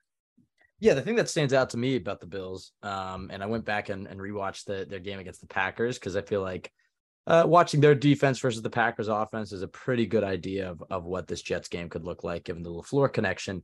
And the Packers were able to run the ball. Packers had a lot of success running the ball against this Bills defense. And that's not to say that was necessarily a close game. I mean, I think it was only a 10-point loss in the end of it, but the Packers had success running the rock. And I think the Jets are going to look at how they were winning games, how they lost Sunday, what the Bills struggle with. And I think they're going to come out with the run heavy approach. But like you said, how the Bills play Zach Wilson will determine how this game looks. Because I think the Bills are going to look at Zach Wilson and say, look, this is a guy who really struggles under pressure. And if we can rattle him, if we can get him under pressure or get him off of his first read, he's going to be in trouble. And so I do wonder how much, okay, your safeties are out of it. How much do they try to just load the box and trust their corners and try to play the run and get after Zach Wilson, take away a lot of the quick stuff underneath, force him to go downfield on those one-on-one matchups for, targeting his receivers, which, by the way, looking at these, assuming White doesn't play for the Bills, looking at these Jets receivers versus these Bills corners, with no Poyer, with no Hyde, with no Tre'Davious White, it wouldn't surprise. I think the Jets can have an advantage in that arena. Do you agree with me on there, or do you think I'm off? Obviously, this Bills defense is great, but Garrett Wilson, if Elijah Moore plays, Barrios, Mims. I mean, do you like the Jets receivers versus Bills corners in that man-to-man matchup if they go zero or cover one? I think that potentially could be a matchup because the Bills overall their pass defense has been really good, but corners there are some question marks there. I mean, Teron Johnson, who plays in the slot for them, he's given up some numbers this year, 99 passer rating, couple touchdowns. But Dane Jackson's been pretty good for them. He's allowed very low numbers, 59 passer rating. So Johnson is a guy you can go after. They've Kaiir Elam, the rookie, who for rookies had a pretty solid season, but rookie corner always is some susceptibility there. So we'll see what happens, but it's definitely without Tre'Davious White, not as dominant as usual, but at the same time, the numbers are what they are with the Bills, number one defense in the league in terms of scoring. They have the most interceptions in the league, 6th fewest yards per pass attempt. So it's still a formidable pass defense, but there is potential there. And we were talking about Garrett Wilson earlier, how we thought he was the wide receiver one after the Browns game, then it kind of tailed off. But I really think that talent's been there throughout the whole season, save for the Packers game where Jair Alexander really got him. And that's one of the best corners in the league. Other than that, the separation's been there. When he's made his catches, you've seen the yak and what he can do with the ball in his hands. Obviously there's still development to come, but I really do think he's already at a level where he is a maybe borderline number one receiver. If we're being, a little more non-biased. No, I get what you're saying. Yeah, man. I mean, he can really separate. That's the thing I'm trying to say. It's like he doesn't have the numbers maybe to back up being receiver one, but he certainly has the ability. Yeah, we'll see what if the numbers can get there. But the pedigree, what he did at Ohio State, and then just watching his film, and there are some advanced analytics and stuff out there in his separation. But just watching him, like he wins routes, and he really can. As good as he was in this Patriots game, 6 for whatever he had, 100 something. There were multiple plays he could have had. Like the second Zach Wilson interception, Wilson improvised up the sideline. There's a deep shot right there that could have been taken for another 30 to 40 plus. There's a slant. He was open early in the game. There's a crossing route later in the game where Zach was pressured a little bit and wasn't able to get it to him. So he really wins. Like he creates opportunities. So I think he's capable of putting up such big numbers, and we'll see how long it takes to get there. And, it's going to take good quarterback play and good protection and all that. But I think he's a guy you can rely on, with Breece Hall out. I think Garrett Wilson should be the engine of this offense. And we'll see against this Bills team that still doesn't have Tre'Davious White, now doesn't have either of its starting safeties. And actually Tre'Davious White is up in the air. We'll see what happens. I don't think, as of recording this, it doesn't seem like there's a definitive answer, but it doesn't seem likely. So we'll see. But actually, you know what? Even if he does play it, it would be interesting because first game back from an ACL, I wouldn't guarantee that he would be amazing in that first game back. So we'll see what happens if he does play. But either way, I think Garrett Wilson needs to start being the focal point of this offense like he was in this last game. Yeah, the thing with the Bills that really makes their defense elite is the pass coverage they get from their linebackers. Between Milano and Edmonds, I mean, it just seems like they swallow up all that space in the middle, and it makes it so much harder to take that intermediate stuff over the middle within, 10, 15 yards, because the two of them are just all over the field. And without the safeties, I'm really just curious to see how they'll play it, because, you can make the argument, okay, your safeties are down, you're on your backups. Maybe you want to play a little bit softer because you want to give them more help. You don't want to put them in those pressure situations where if you're going to play cover 3, you're going to play cover 1, and you're going to have man coverage. It's like you're putting a lot of pressure on a backup safety there to help out the corners, especially if you don't necessarily trust your corners, considering you don't have Tre'Davious White. So I think that they're going to look at what the Packers did on the ground against this Bills team and go, look, the only way the Jets are going to beat us is if they're running the ball. So let's go ahead and look, this is really a game you wish you had AVT and Brees. If they had AVT and Brees, I'm not saying I would necessarily predict a win, but maybe I'd be predicting a win. I mean, you feel better about it. You feel better about their odds. Maybe I would predict a win. I don't know. But this Jets team still can run the ball. We didn't see it as much against the Patriots, but I still felt like they were doing a good job of setting themselves up in manageable distances. They got away from the run a little bit. And if this game gets away from them, we'll talk about the other side of the football in a minute. But if this game gets away from the Jets, they're going to probably get away from the run. But I think at the start of the game, what the Bills are going to do is they're going to try to take away the run, and they're going to load the box, and they're going to blitz Zach Wilson. They're going to have a lot of delayed blitzes or decoy blitzes and just, things to confuse him, to make him bail out of that pocket. And then they'll just try to close in on him or bait him into a mistake. And I think they are going to just try to trust their corners and really just try to take away the quick game. What's the best way that they could play Zach in terms of from Zach's perspective, and the worst way based off what you've seen from Zach? I mean, what does he do? What coverages does he thrive against, and which ones does he struggle against? Well, it's interesting because in this Patriots game, and this kind of fits in with, one of the main narratives of the game, in that, there were a lot of great plays in there, but also a lot of mistakes. A lot of those good throws he made were against that Patriots cover 3, those, seam shots that kind of expose some of the holes in there, out of the slot with the tight ends. So against that kind of coverage, he did start to find some of those holes, but Bills, play a little bit differently, more of a, too high team. So like you said, it'll be interesting to see what the Bills do, because they're not a heavy blitz team. They've actually blitzed the least of any team in the league, only 15% of plays this year. But at the same time, it's like, you've seen what's worked against Zach Wilson the past few weeks. Do you want to lean into that, or are you just going to play soft and, maybe give him a better opportunity to get some momentum going, complete some passes? And that's not to say the Bills, soft mentality doesn't work, because the results are what they are. It's just different than what has proven to work against Zach Wilson over the past few games. So we'll see what the Bills do. But I think from his perspective, maybe it would be good to get some, more pressure coming at him, just because he's seen so many reps of it over the past few weeks. Maybe he's finally starting, because I think that's what I was getting at with, him hitting some of those seam throws, is that the mistakes are there. Obviously, it was a bad game. We said that many times, but at the same time, like you were describing, the mentality did change compared to the past few games. He was more aggressive, and that did more aggressive in the sense that he was willing to, take some shots and, attempt to make big plays. And, if he can keep building on that, maybe he can eventually start to find answers more consistently when teams come after him with the blitz and come after him with man coverage. So maybe if the Bills do play that way, he could build off of what he did last week and, eliminate some of those mistakes and kind of build on the good plays. But at the same time, I do think the way the Bills play could be what he needs to see at this point after playing so much single high coverage, so much man coverage. Maybe he just needs a team to force him to dink and dunk his way down the field for once. And you're going to have to pass protect well, because that's another thing the Bills do well, is they don't have to be super aggressive against you because they have such a good pass rush. So that the sounds offensive familiar. offensive line's going to have to step up, very similar to what the Jets do. So we'll see what happens. But I don't know. At the end of the day, it just comes down to, regardless of what he sees, it just safer decision making, because like you said, I criticize a lot of plays outside of the interceptions, but just take out the interceptions, and easier said than done for sure. But just take those interceptions out, and the Jets win that game.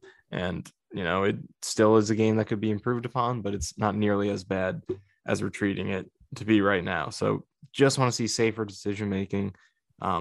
Take those easy throws, stay ahead of the chains, especially on second downs. I think that's a huge key, because second down, the Jets had a lot of 5-yard throws open last game that could have made third down easier.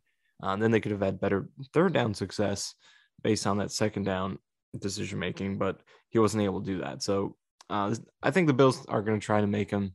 They're going to stick with what they do well. They're one of the most, I would say, stubborn teams in the league in terms of sticking with what they do. So I think we'll see more of the same Bills, and it's just going to be on Zach to be methodical, not try to do too much, but at the same time, take those shots when they're there against that safety duo. Yeah, and we'll move on from Zach. Last thing, but going back to, we brought up that Josh Allen game that we watched against the Pats, and he credited that game as the one that where it really clicked for him. So I do think it is, this style of play will cause more mistakes, more turnovers, but I think it does help his development. I mean, you don't want to see it's the interceptions that he was having, but in the process of being aggressive, trusting what you see, more so what you saw in the first half than the second half, because obviously the production was there in the first half. And so it's easy to say like, oh, that's what you want to see, but he was ripping the ball in there. He was playing confidently. He was playing decisively. And that's what you want to see. It's the same thing you saw fourth quarter at Pittsburgh. And, once it clicks for him, I think, once it clicks, it clicks. And sometimes it can click in a game like this one he had against the Pats. I guess that's the hope, but I'm not expecting a huge game from him on Sunday. I just want to see him, like you said, take care of the football. But I'll ask you this, Michael, and I guess this is kind of a mini segue into to talking about the Jets defense versus the Bills offense.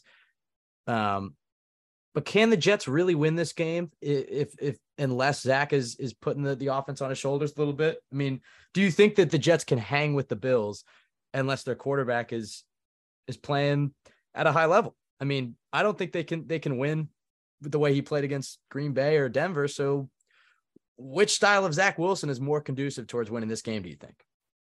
Yeah, that's a great question to ask, because the Bills are as explosive as they get. So you have to wonder, can you win with him being conservative? I think it depends on how the game flow ends up playing out, because if the Jets defense can really dominate and keep this close throughout, force some turnovers, maybe get a lead early, maybe you can lean on that type of play from Zach Wilson and run the ball and do all those things. And the Bills, as good as they are, it's not like they're not susceptible to a bad game. I mean, last year I'm just looking at their schedule from last year, and granted last year is last year, but it's a very similar Bills team. They had games with 16, 6, 15, 10. So it is possible to hold them down. And, the Dolphins in their week 3 game beating the Bills this year were able to hold them to 19. And then the Bills, even last couple of weeks, 27-24. So they 23 to win over the Ravens. So it is possible to hold them down to a point where you don't have to absolutely go nuts to beat them. But at the same time, it's been a while now since we've seen, Zach Wilson do enough to where you can even hit some of those numbers I just mentioned, 24, 27. So the game flow, I think, is a big thing, because like I said, Jets get up early. I think they can rely on that run game and maybe string this game out a little bit more. But if they get down, then the game's on your quarterback's shoulders. So we'll see how that game flow plays out.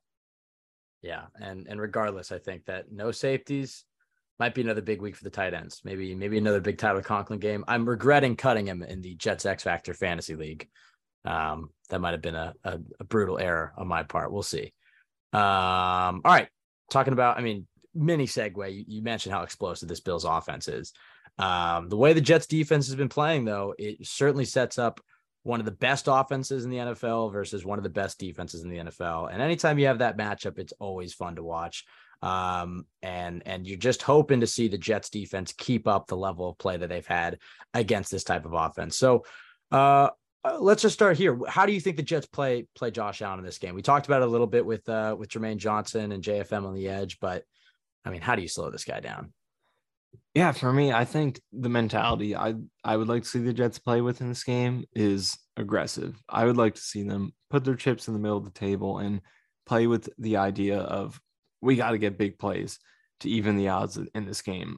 Because to me, the way I look at it is, you could sit back and play safe and say, let them have those short plays and we're just going to take away the big plays. But you could try to do that. I think the Bills are going to move the ball on you and score no matter what you do. So I think you might as well take risks and try to get those takeaways because, like I said earlier, the Bills will turn the ball over. They do have 12 turnovers this season, which is the sixth most in the league.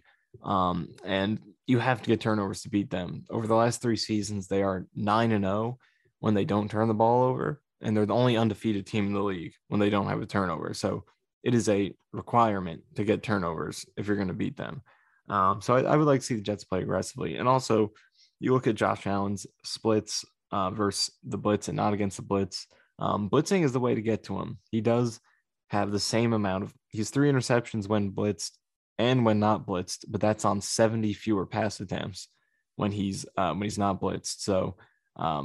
So he is more prone to interceptions, and also his turnover worthy throws, those are higher as well when he's blitzed. So if you want to get turnovers, I think blitzing is the way to do it. And then I just think it's a mentality thing across the defense. When you're going for tackles, go to punch that ball out, because the Bills this season, they've lost 4 fumbles from non-Josh Allen players. And this is from 4 different guys on the team, 4 different skill players. So it's been a team-wide problem. They have been fumbling the ball a lot. So go for those punch outs. When you're on the outside, play the passing lanes, go for an interception. Because to me, I think that's the mentality I want to see, both from play calling. I think blitzing is the way to go against Allen. He's more turnover prone against it. His yards per attempt is also about 3 yards lower against the blitz versus when he's not blitzed. So both coaching, I would like to see them aggressive in terms of the blitzes, and then just the team across the board take some risks to try to get those turnovers. Yes, they're gonna get you a couple times if you play that way, but I think it's worth it to try and get those 2 or 3 big plays that can really change the game and put your offense in favorable positions against a really good defense. And that's how Miami won in the week 3 win. They didn't actually get a lot of turnovers on the stat sheet. It's only the 1 turnover that Buffalo had, but that was a huge fumble early in the game that set them up for a 5-yard touchdown drive. Then they also had a turnover on downs. The Bills had a missed field goal. There was an end of half drive that resulted in no points. So they got the big plays. That's what you need to pull off upsets against teams like this. Because, down to down over the course of the game, they're probably going to outplay you when when the talent gap is that big.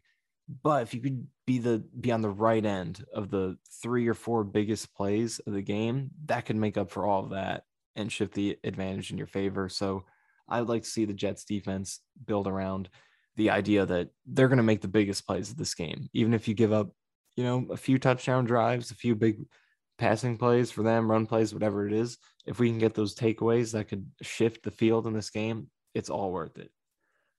I mean, yeah, there's 2 different trains of thoughts on this one. It's the one that you just laid out. And then there's the other one, which, if you go off of Quinnen Williams' explosion on the sideline against Cincinnati, if you go back to that game and that point of the season, the Jets sent a big blitz against Cincinnati. They almost get home. They don't. The Bengals get a touchdown, and then Quinnen Williams is screaming at the defensive line coach, Coach Whitecotton, and, why don't, just let us get home with 4, trust the talent you have in the defensive line room and play the style of football that we came here to play.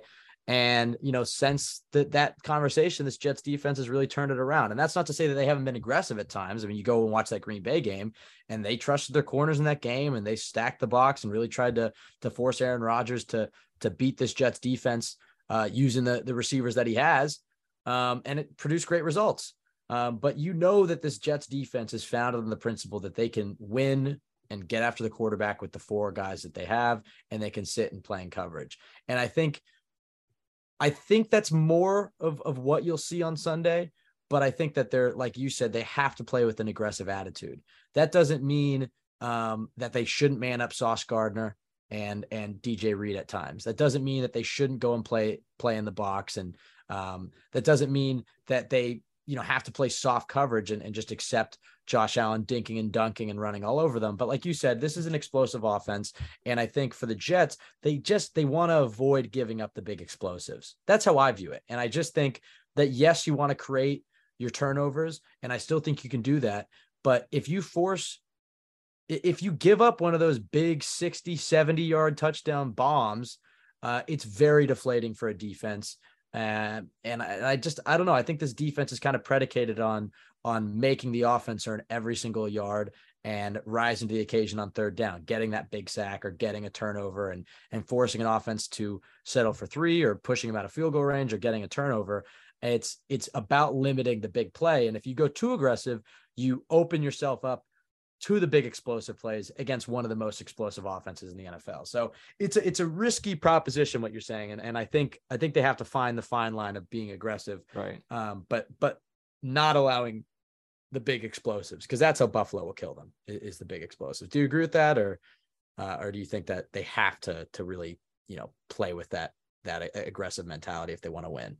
No, I think there's definitely something to be said for that, because it is a huge roll of the dice to what I'm proposing.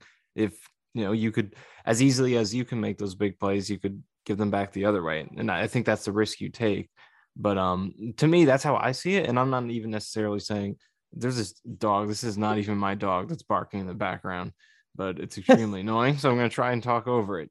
Actually, that's the Jets defense right there that you hear. Yeah, a bunch of dogs. But yeah, I think one of the reasons I feel more confident that the Jets can play this type of way is that they have Sauce Gardner and DJ Reed out there. Like, you remember the Bills game last year? That was the huge dilemma. It was like, oh, they keep getting Stephon Diggs in these great matchups. Like, why don't you let Bryce Hall travel or whatever? But now it's like, you got DJ Reed and Sauce Gardner. I trust these guys to, if we're going to play aggressive and we need a man up out there, we think they could handle the job. And obviously, like you said, this is a good 4-man rush. It's been winning, and that's what the Jets want to do. But at the same time, the Bills can kill you that way. Like, they're a big play offense, but Josh Allen has turned into a very smart quarterback who will take those dink and dunk throws. Please, Zach, turn into that. Please turn into that. And he'll take those scrambles and he'll beat you with that too. So, like, for me personally, I fear the Bills' ability to do that just as much as I fear the big play ability. So I don't know. It is tough, like you said, and it's never a black and white thing, like blitz every single play or 4-man rush every single play. It's just how do you shift versus your usual philosophies? Right. Like, are we going to blitz 3 to 4 more times in the first half of this game than we usually would, or are we going to dial back a couple, maybe two fewer blitzes than we usually would? So it's never as black and white as that. It's just, this is what we usually do. How do we shift it to be a better fit to the team we're playing this week? So for me, I think being a little more aggressive is what I would do, but I definitely see that they could maybe also want to go the other way and play it safe and make them do what teams do against the Chiefs and the Bills a lot, which is just make them dink and dunk that ball. So I could absolutely see that as well. For me, though, I would like to see some aggression to try to get those turnovers, because I think it can be exploited because they've turned it over quite a bit. And even Josh Allen has he's 6 interceptions this year, which is tied for 5th. And in addition to that, he has 13 total turnover worthy throws. So that suggests he has been getting pretty lucky and should potentially have a few more. So I think the fact that the Bills are turnover prone is part of what makes me want to play that way, but I could see them going the other way also. I think the way you can kind of split that down the middle, because the thing that was really concerning to me about Josh Allen is his mobility. I just think that he can eat this defense up running not just specifically this Jets defense, but just any defense. The threat that he has with his legs is legit. And for the Jets, I think that if you get too blitz happy, that guy's just going to run out the back door. And that's when you can get a big 40-yard explosive run. So for me, I think that there's a way to, because I agree with you that the Jets need to trust their corners in this matchup.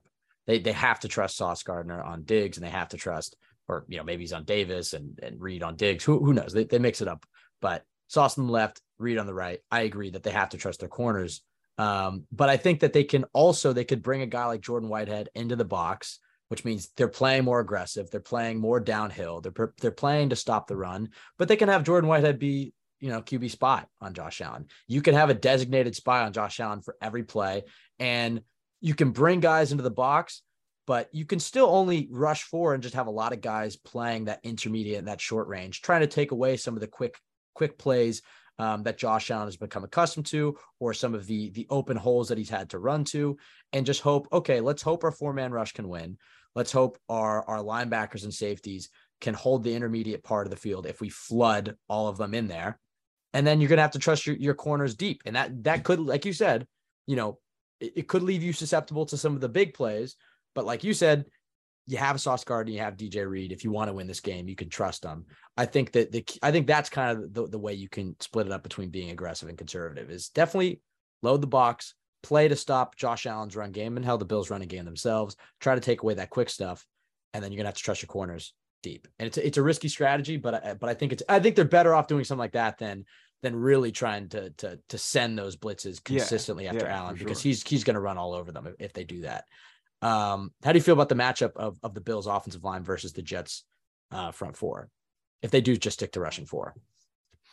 Yeah, this Bills offensive line always stands out for me when I watch them, because, as mobile as Allen is, really one of the most impressive things when I watch Allen is he's more than willing to just stand perfectly stationary in that pocket when he has the opportunity to do so. And the Bills offensive line does give him a lot of chances to do that. So I like that offensive line. They usually impress me when I watch them. So a good challenge here for this Jets defensive line, because they faced some pretty solid offensive lines recently. And granted, the Patriots had the David Andrews injury. But last 3 teams, I think they played above average offensive lines, and they're up to the task in those games. So let's see if they can keep it going. But looking across the board, I mean, still have Mitch Morse at that center position. He's been there. I remember comparing him against Spencer Long, I think it was, like kind of weighing those two guys, like who got the better center. I think we know the answer to that. Clearly, it was Spencer Long. But was that the Spencer Long year, or was that the McGovern year? I know Mitch Morse was in that Bills game, the season opener game. Oh, you're right. Yeah, you're right. So I'm pretty sure, it was those two guys. God, it was on the Chiefs. McCagnon. Kind of missing that one, I guess. But yeah. So still got Mitch Morse at center. He always stands out in pass pro. Roger Saffold, longtime Titans guard at left guard. They still have Deion Dawkins at left tackle, who's top notch left tackle. Maybe that right side is where the Jets can do a little more damage. Ryan Bates at right guard, Spencer Brown at right tackle. I think that might be Jermaine Johnson, rookie of the week. Yeah, Jermaine Johnson at left tackle over there, or at left end, going up against the right tackle. And then Sheldon Rankins, left defensive tackle over there. So we'll see what happens. But I like this. This is going to be a good matchup. And we say it all the time, how this defensive line is one of the biggest keys to the game. Can you get pressure or can you not? But one of the things with this defense, a trend that we're kind of starting to see now, is that the coverage can kind of help out the defensive line. It's not as reliant on the defensive line, because the coverage is good enough to where it's giving the defensive line that extra split second to get home, even if they're not absolutely dominant with their wins. Because in previous years, when the Jets coverage was not good, it feels like there was more pressure on the defensive line, because if they weren't like completely dominant with their wins, there wasn't going to be enough time for them to get there. The pass would be completed. Then you blame them, even though obviously the coverage would be blamed, but they would get attention, negative attention, even though they're just not getting a lot of time because of, the back end. But now you have Sauce Gardner and DJ Reed, and just not just them two, but the communication in the back end has been great. It gives this pass rush a little bit more time to do its thing. So I think it helps them, especially against good offensive lines, like I think this Bills offensive line is. And then obviously when you're playing Josh Allen, discipline is a big part of it too. So you always want to, at the same time you're creating that pressure and that impact, you want to do it, and as without sacrificing the pressure and trying to win as much as you can. You want to keep that discipline and make sure you could prevent him from making those big plays outside the pocket. All right, let's do some key matchups here. Jets corners, Bills receivers. We kind of touched on this a little bit, but man, what a test. What a test for Sauce Gardner. He's risen to the occasion every single week. Is this his toughest test? Do you think so far? I mean, it has to be, right? Because you could argue maybe the Dolphins, but they didn't have a guy like Josh Allen under center. So I think the combo of QB receiver, maybe. That's true. He's definitely passed quite a few tests already, but I guess just the overall passing attack, maybe this is the best that they faced so far, and they are the number one passing team. So I guess this would be the toughest so far, and just the fact that Diggs and Davis, so it doesn't matter who they put over there, it's going to be a tough matchup. So yeah, I'd say this is the toughest one. If he can get through this, I'm sure that's what you're going to say. But if he can get through this, then he's legit for real. Well, we already know he's legit. We already know that, but like if he can get through this, and he has legitimate case to maybe be the best corner in the league now. Exactly. That's not even an exaggeration. If he can get through this one, exactly. That's what I was going to say, and I almost didn't want to say it, but I was like, if the Jets, they don't even have to win this game. It's just if Sauce really shuts down Diggs in this one, which isn't really the expectation. I mean, Diggs is a fantastic football player, so he'll probably get Sauce or DJ on a few reps, and the Bills passing offense will probably do a little bit of their thing. But if this Jets defense can hold, not just Sauce, but just this defense as a whole can really do some work against this Bills offense and keep this game close and just give their offense an opportunity to win. And if the offense is able to do at least some of their part, there's no reason this Jets team can't beat anybody. Because if they can win this game on Sunday, they can beat anybody in the league.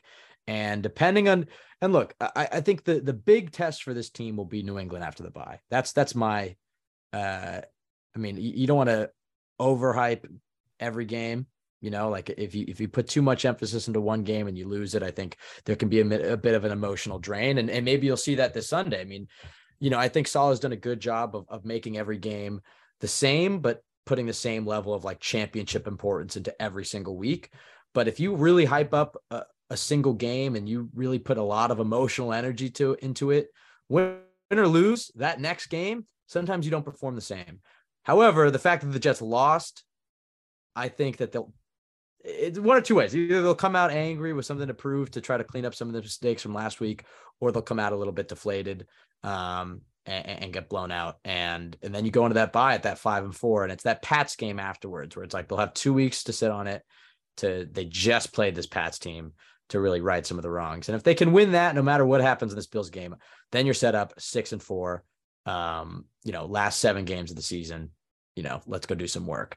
But yeah, man, if they can beat this Bills team, or at least just hang with them, you have to really like their chances in January. I'm not saying that they'll win a Super Bowl or anything, but it's like, if you can hang with the Bills, there's no reason you can't make the playoffs and win a game or two in the playoffs. So it's a big test. It's a big test for this team on Sunday. Other matchups, I guess the Jets, I guess I would say Quinnen Williams versus Mitch Morse. Do you agree with that one? Yeah, that's a big one. Couple of strengths there in the interior. I mean, if they can get, because that's the thing, it's like this Bills offensive line is held up for Josh Allen, but the way Quinnen Williams is playing, shout out, he just won, what was it, Defensive Player of the Month, right? Yep. For the month of October. He's winning at a rate that we haven't seen from an interior defensive line outside of Aaron Donald. He is legitimately playing like an all-pro this year, and all-pros don't disappear that often. So you're hoping that you can see another great Quinnen Williams game. And if that's the case, the Jets will keep this one close. So I think Quinnen on Morse is a big one. Thoughts on that, and then maybe some of the other matchups that pop into your head on either side of the football? Yeah, that one's pretty big. And I think it's the thing with pass rushing against mobile quarterbacks is if you can get it from multiple angles, that's when I think you're in a good spot. Because look back to the game last week with the Patriots. They were getting great edge pressure, but the interior pressure wasn't there. So there was plenty of room for the quarterback to step up. And as we know, he didn't take full advantage of that. But when you're only getting pressure from a certain spot, there are going to be lanes there that the quarterback can take advantage of. But if you can get it from multiple spots, if the Jets can get it from the edge and the interior, that's a way you can shut down that Josh Allen scramble game and cause havoc at the same time. So easier said than done. But if the edge rushers can show up, Bryce Huff keep doing what he's doing, Lawson, JFM, Jermaine, and then Quinnen do some work on the inside, then you can squeeze that pocket, keep him in there, cause pressure. That's going to be a big key. So more matchups in addition to that. I mean, obviously we know what's going to go on at wide receiver. That's going to versus the Jets corners. That's going to be a lot of fun. But let's also look at the Jets tight ends against these Bills linebackers, like you mentioned. The coverage that those guys bring is fantastic. And I'll throw the running backs in there too. Those guys bring fantastic coverage. They're disciplined in their zones. They shut everything down in the middle of the field. And then they also come down and make tackles. So running backs and tight ends in the passing game. Let's see what type of damage they can do against these Bills linebackers, because that's a big part of why their pass defense is consistently so good is Matt Milano, Tremaine Edmonds, their range, their athleticism, and their discipline and overall coverage skills. What those guys can do in the passing game is huge. So if they shut down the Jets tight ends and running backs like they do most teams, then the Jets are really going to have to rely on Zach Wilson's arm and getting passes to receivers on the outside. But if the running backs and tight ends can come through and overcome the expectations and make some plays against those guys, it opens up a new element that you're not supposed to have against the Bills. So let's see if Conklin, Uzama, Carter, even James Robinson, who, like we mentioned the play earlier, he was outside on that one play and a few other plays. So let's see what these guys can do in the passing game against a really good cover linebacker duo. If they can come through and beat the expectations here, the Jets, it opens up a lot. You want another big name? And I don't know necessarily where. Well, you tell me. I mean, I guess maybe Teron Johnson, maybe in the slot, but I was going to say Braxton Berrios. I don't really know in terms of the matchup. I guess him versus Johnson, but more so that would be it. Yeah. More. Yeah. I mean, yeah, except I mean more so Braxton versus the entire Bills defense, because I think the things last year that, not that the Jets Bills game at the end of the year was anything of importance, but you saw what Braxton was doing towards the end of the season. And then the fact that he got injured and they just didn't have him for that Bills game. And you saw how much different the Jets offense looked, and Zach didn't look as comfortable as he was when he had Braxton out there. He's a legitimate weapon for this offense. And I think this is the type of game where if you are worried about, your quarterback turning the ball over, or, him making the mistakes, or depending on how the Bills play him, a guy like Braxton is the perfect antidote for that. Not only with his chemistry, his natural chemistry with Zach, but those jet motions, those end arounds, those trick plays. I think you're going to see a big trick play today, Michael. I know we're going to get to the random predictions in a few minutes, but that'll be my one random prediction at the stop right now is we're going to see a big trick play. We're going to see LaFleur dive into his bag on this one, because this is the type of game to do it at home. Division rival, you're not supposed to win this game. This is when the Braxton Berrios trick play comes out. And I just think a player like that, a gadget player like that, is huge in these types of games. And he's also a guy that the Bills haven't really seen too much of in either of the games that they played against him. So I just feel like, those jet motions will get the Bills linebackers, off their marks and maybe open some holes up in the run game. It might help Zach open up some space in the passing game if they're playing a lot of zone, or if they're playing a lot of man. But I think Berrios could be in store for a big one if this Jets offense is cooking. What do you think about that? Oh yeah, I think that's whenever you're a big underdog, I think that's kind of a thing that teams tend to do, is to dig into the playbook a little bit deeper, try to gain advantages in unexpected ways, because whenever you're overmatched, I think you don't want to go punch for punch for them, or punch for punch with them. You want to try to find unique ways to gain advantages, just like I talked about earlier with the turnovers and the big plays. So I think some of those Berrios trick plays could really help level the playing field a little bit. So we'll see what happens. And I didn't even mention it, but backup safeties. Just saying. So if you want to get those trick plays going, get them flowing in one direction, pitch it back and line up a deep bomb, they got backup safeties out there who maybe aren't as polished. Maybe there's a miscommunication, a coverage bust, who knows? But I think this is the type of game where you might see the Jets go not only to one trick play, but you might see a few, similar to the Bengals game last year. Everybody walking into that stadium thought they were going to watch the Jets get blown out by the Bengals, and the Jets, went into their bag in that game and had a number of trick plays and created a number of explosives and put up 31 points. So I think Barrios could be in store for a big one. All right, last matchup, and again, like Barrios, I don't really have a specific player. I guess the Jets linebackers versus Josh Allen, and what I mean by that is not only containing Josh Allen scrambling, but I think their pass coverage is going to have to be very good in this one. They're going to have to take away the middle of the field. They're going to have to take away the quick game. And I think last week, there was some blame to go around, but the Pats kept winning on third down. And a lot of it was like crossing routes over the middle, and just waiting for them to get behind the linebackers and exploit the Jets' zone coverage tendencies. And I think you're going to see the Bills do that a little bit too. If that 4-man rush isn't getting home and you got a lot of linebackers out there playing coverage, they're going to try those crossing routes and beat you over the middle. So I don't know if that's Isaiah McKenzie. I don't know if they're drawing things up to Dawson Knox. But the strength of this Jets defense is the corners. And if the Bills aren't getting their big explosive plays that they're used to with Davis and Diggs down the field, look for them to target the linebackers over the middle. All right, Michael, I don't know if I heard a yawn or if that was a dog barking, but I think we're getting towards the end of this podcast. Can I be completely honest? It was a yawn. Oh, God. Oh, Jesus Christ. Oh my God. All right. Well, I'm nice enough. I mute myself when I want to yawn during this. This is a very long podcast, I have to say. I don't know exactly how long, but just to give some we're at we're 4 hours and 41 minutes into the Zoom call, because I think we spent like 2 hours. Just a typical watching, call, just a typical Friday afternoon with a ton of stuff going on. Hey, we're putting in the work. Hey, I think we got out of Can't question a lot that. out of it. It's like when a team loses a game and then the social media account puts up a graphic and they're like, fought hard with the losing score. That's us. We're fighting hard. How did that relate? How did that relate? I don't know, honestly. We're fighting hard despite the loss. That's what I was getting at. Two more things, Michael. Where the Jets are better, and then our predictions, and we'll get out of here. And then you can yawn all you want. All right, where the Jets are better. Quarterback, Jets. Jets. Yeah, okay. We make that joke every podcast. All right. All right. Bills haven't done that before, have we? We make some version of that joke every time we do this segment. Okay. All right. Bills get all right. Running back. I go Jets. You think so? Yes. Yeah.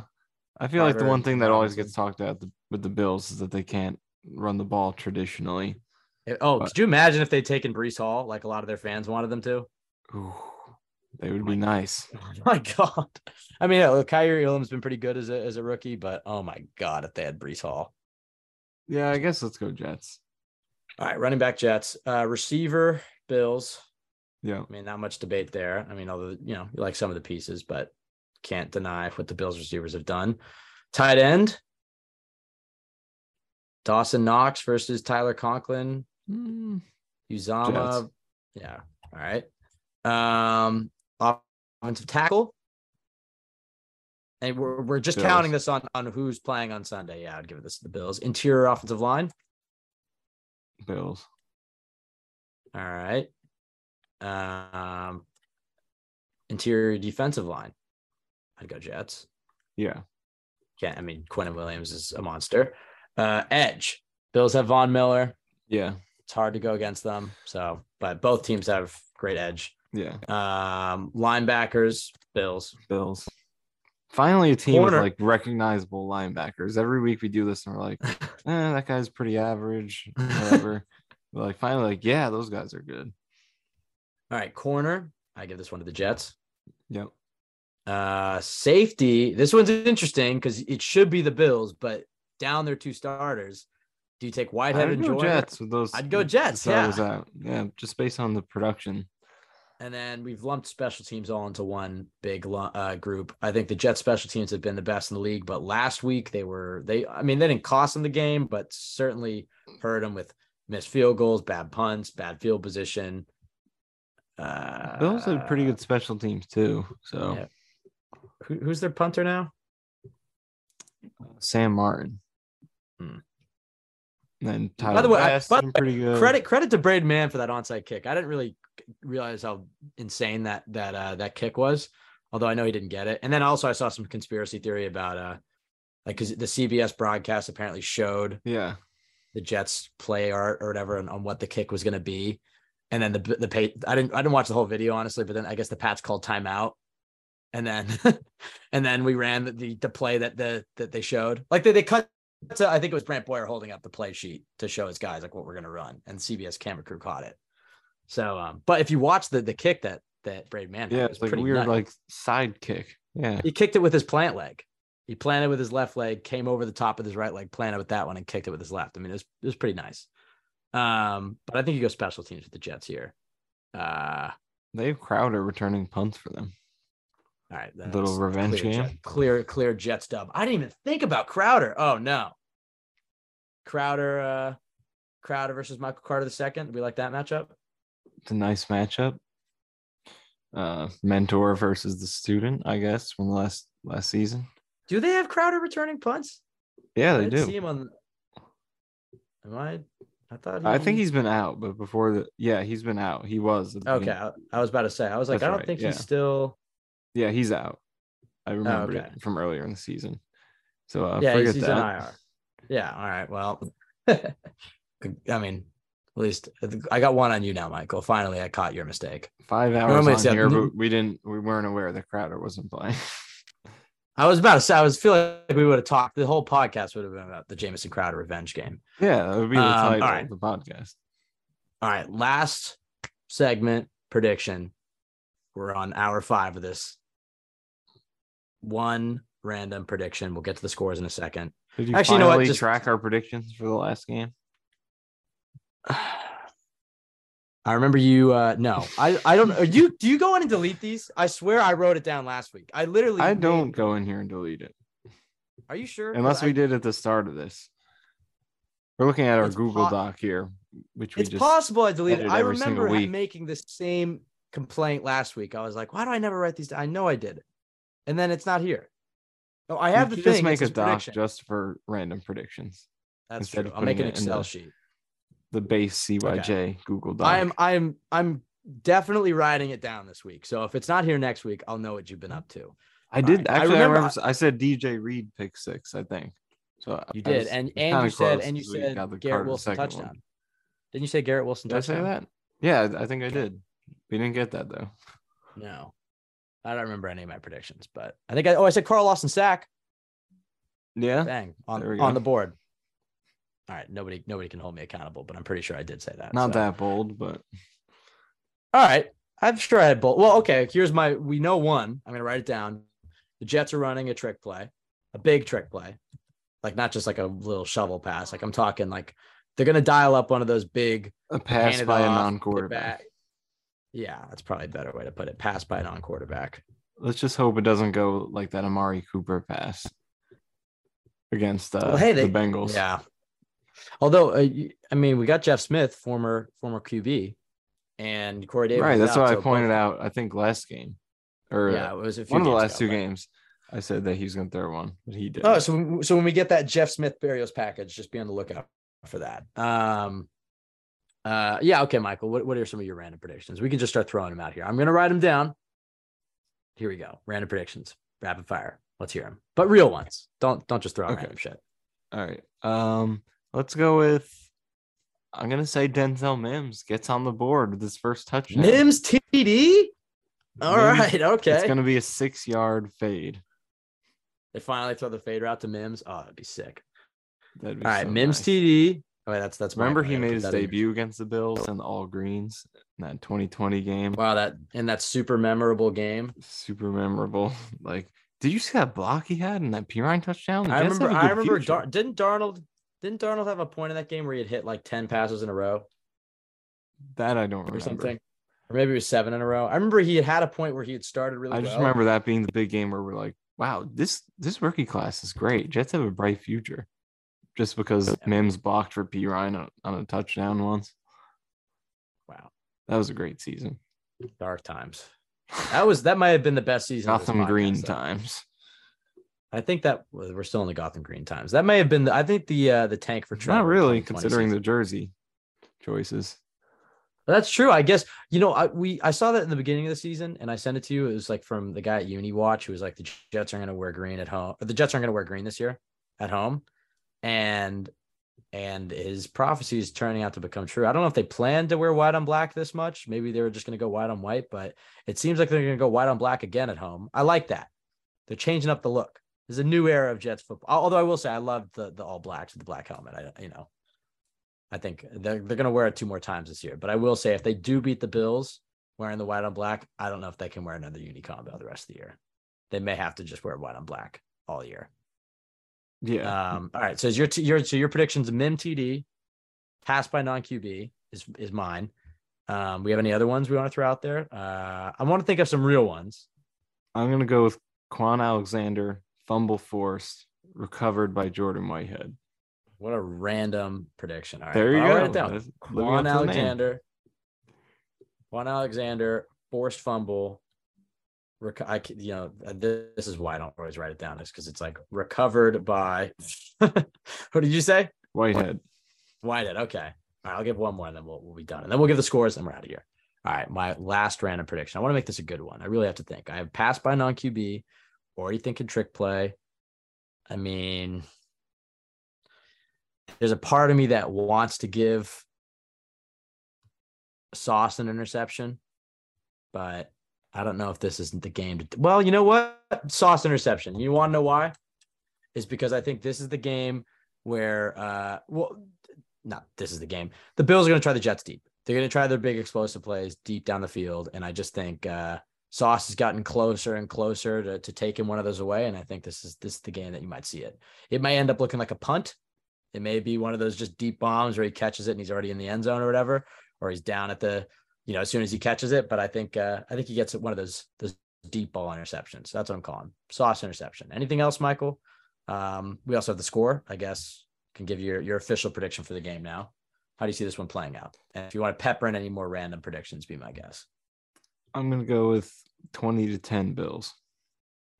Low scoring game. Yeah. 20-10 Bills. I think that the Jets keep this close for most of it. And then in the fourth quarter, the Bills open it up a little bit, but not like crazily. Yeah, that's kind of what I see. I think it'll be a 1-score game at halftime. Even you'll get through the third quarter, but then they'll pull away at the end. Yeah, like 28-17, maybe. I don't know if I see the Jets put up 17 on this offense. Maybe 28-13 Bills. Does that make sense? Yeah. Well, what would be the let's say if it's 10-14 at half, that makes sense, right? 10-14 at half, the Jets get a field goal, Bills get 2 second half touchdowns. That makes sense. All right. There's our official predictions. I think now I stopped keeping track of our record predictions, but up until predicting the Patriots win and them losing, I think the only game that I had gotten wrong was the Bengals game. So what are we, 6? That means I'm 6-2 I'm predicting them. So hopefully I follow the 6-3 after this week.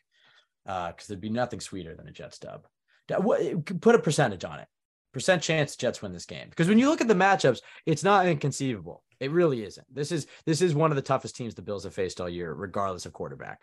When you just look at their defense and their strengths. With AVT and Brees, this would have been, you could make an even stronger case for that outside of the Chiefs, this may have been the toughest matchup for them. But regardless, this is a Dolphins level matchup for them. A game the Bills are the better team and they should win, but the Jets aren't playing a different sport out here. And, like you said, the Bills have been susceptible to it. So put a percentage on it. 20%. 20%? Yeah. You want a percentage from me? Ready? Sure. 50-50.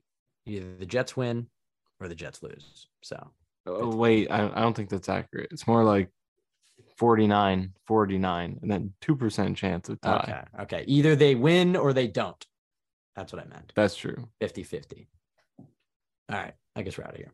Follow us at CYJ Pod on Twitter. Michael_Nania. Myself, Ben W. Blessington. JetsXFactor.com. Best place to go for Jets content. Please rate, review, subscribe on iTunes. Helps out the pod a ton. We saw we got some more this week. That was awesome. Thank you so much to everybody and those who've reached out to our email. I mean, I never plug it, but I think it's on our Twitter somewhere. But got a few emails this week. CYJpod@gmail.com. That was awesome to read through. So thank you for all the support this season. I know we were off a day on our schedule. I went to the Rangers game on Thursday night just because I wanted to see another game where Boston fans got one over New York fans. So that was painful.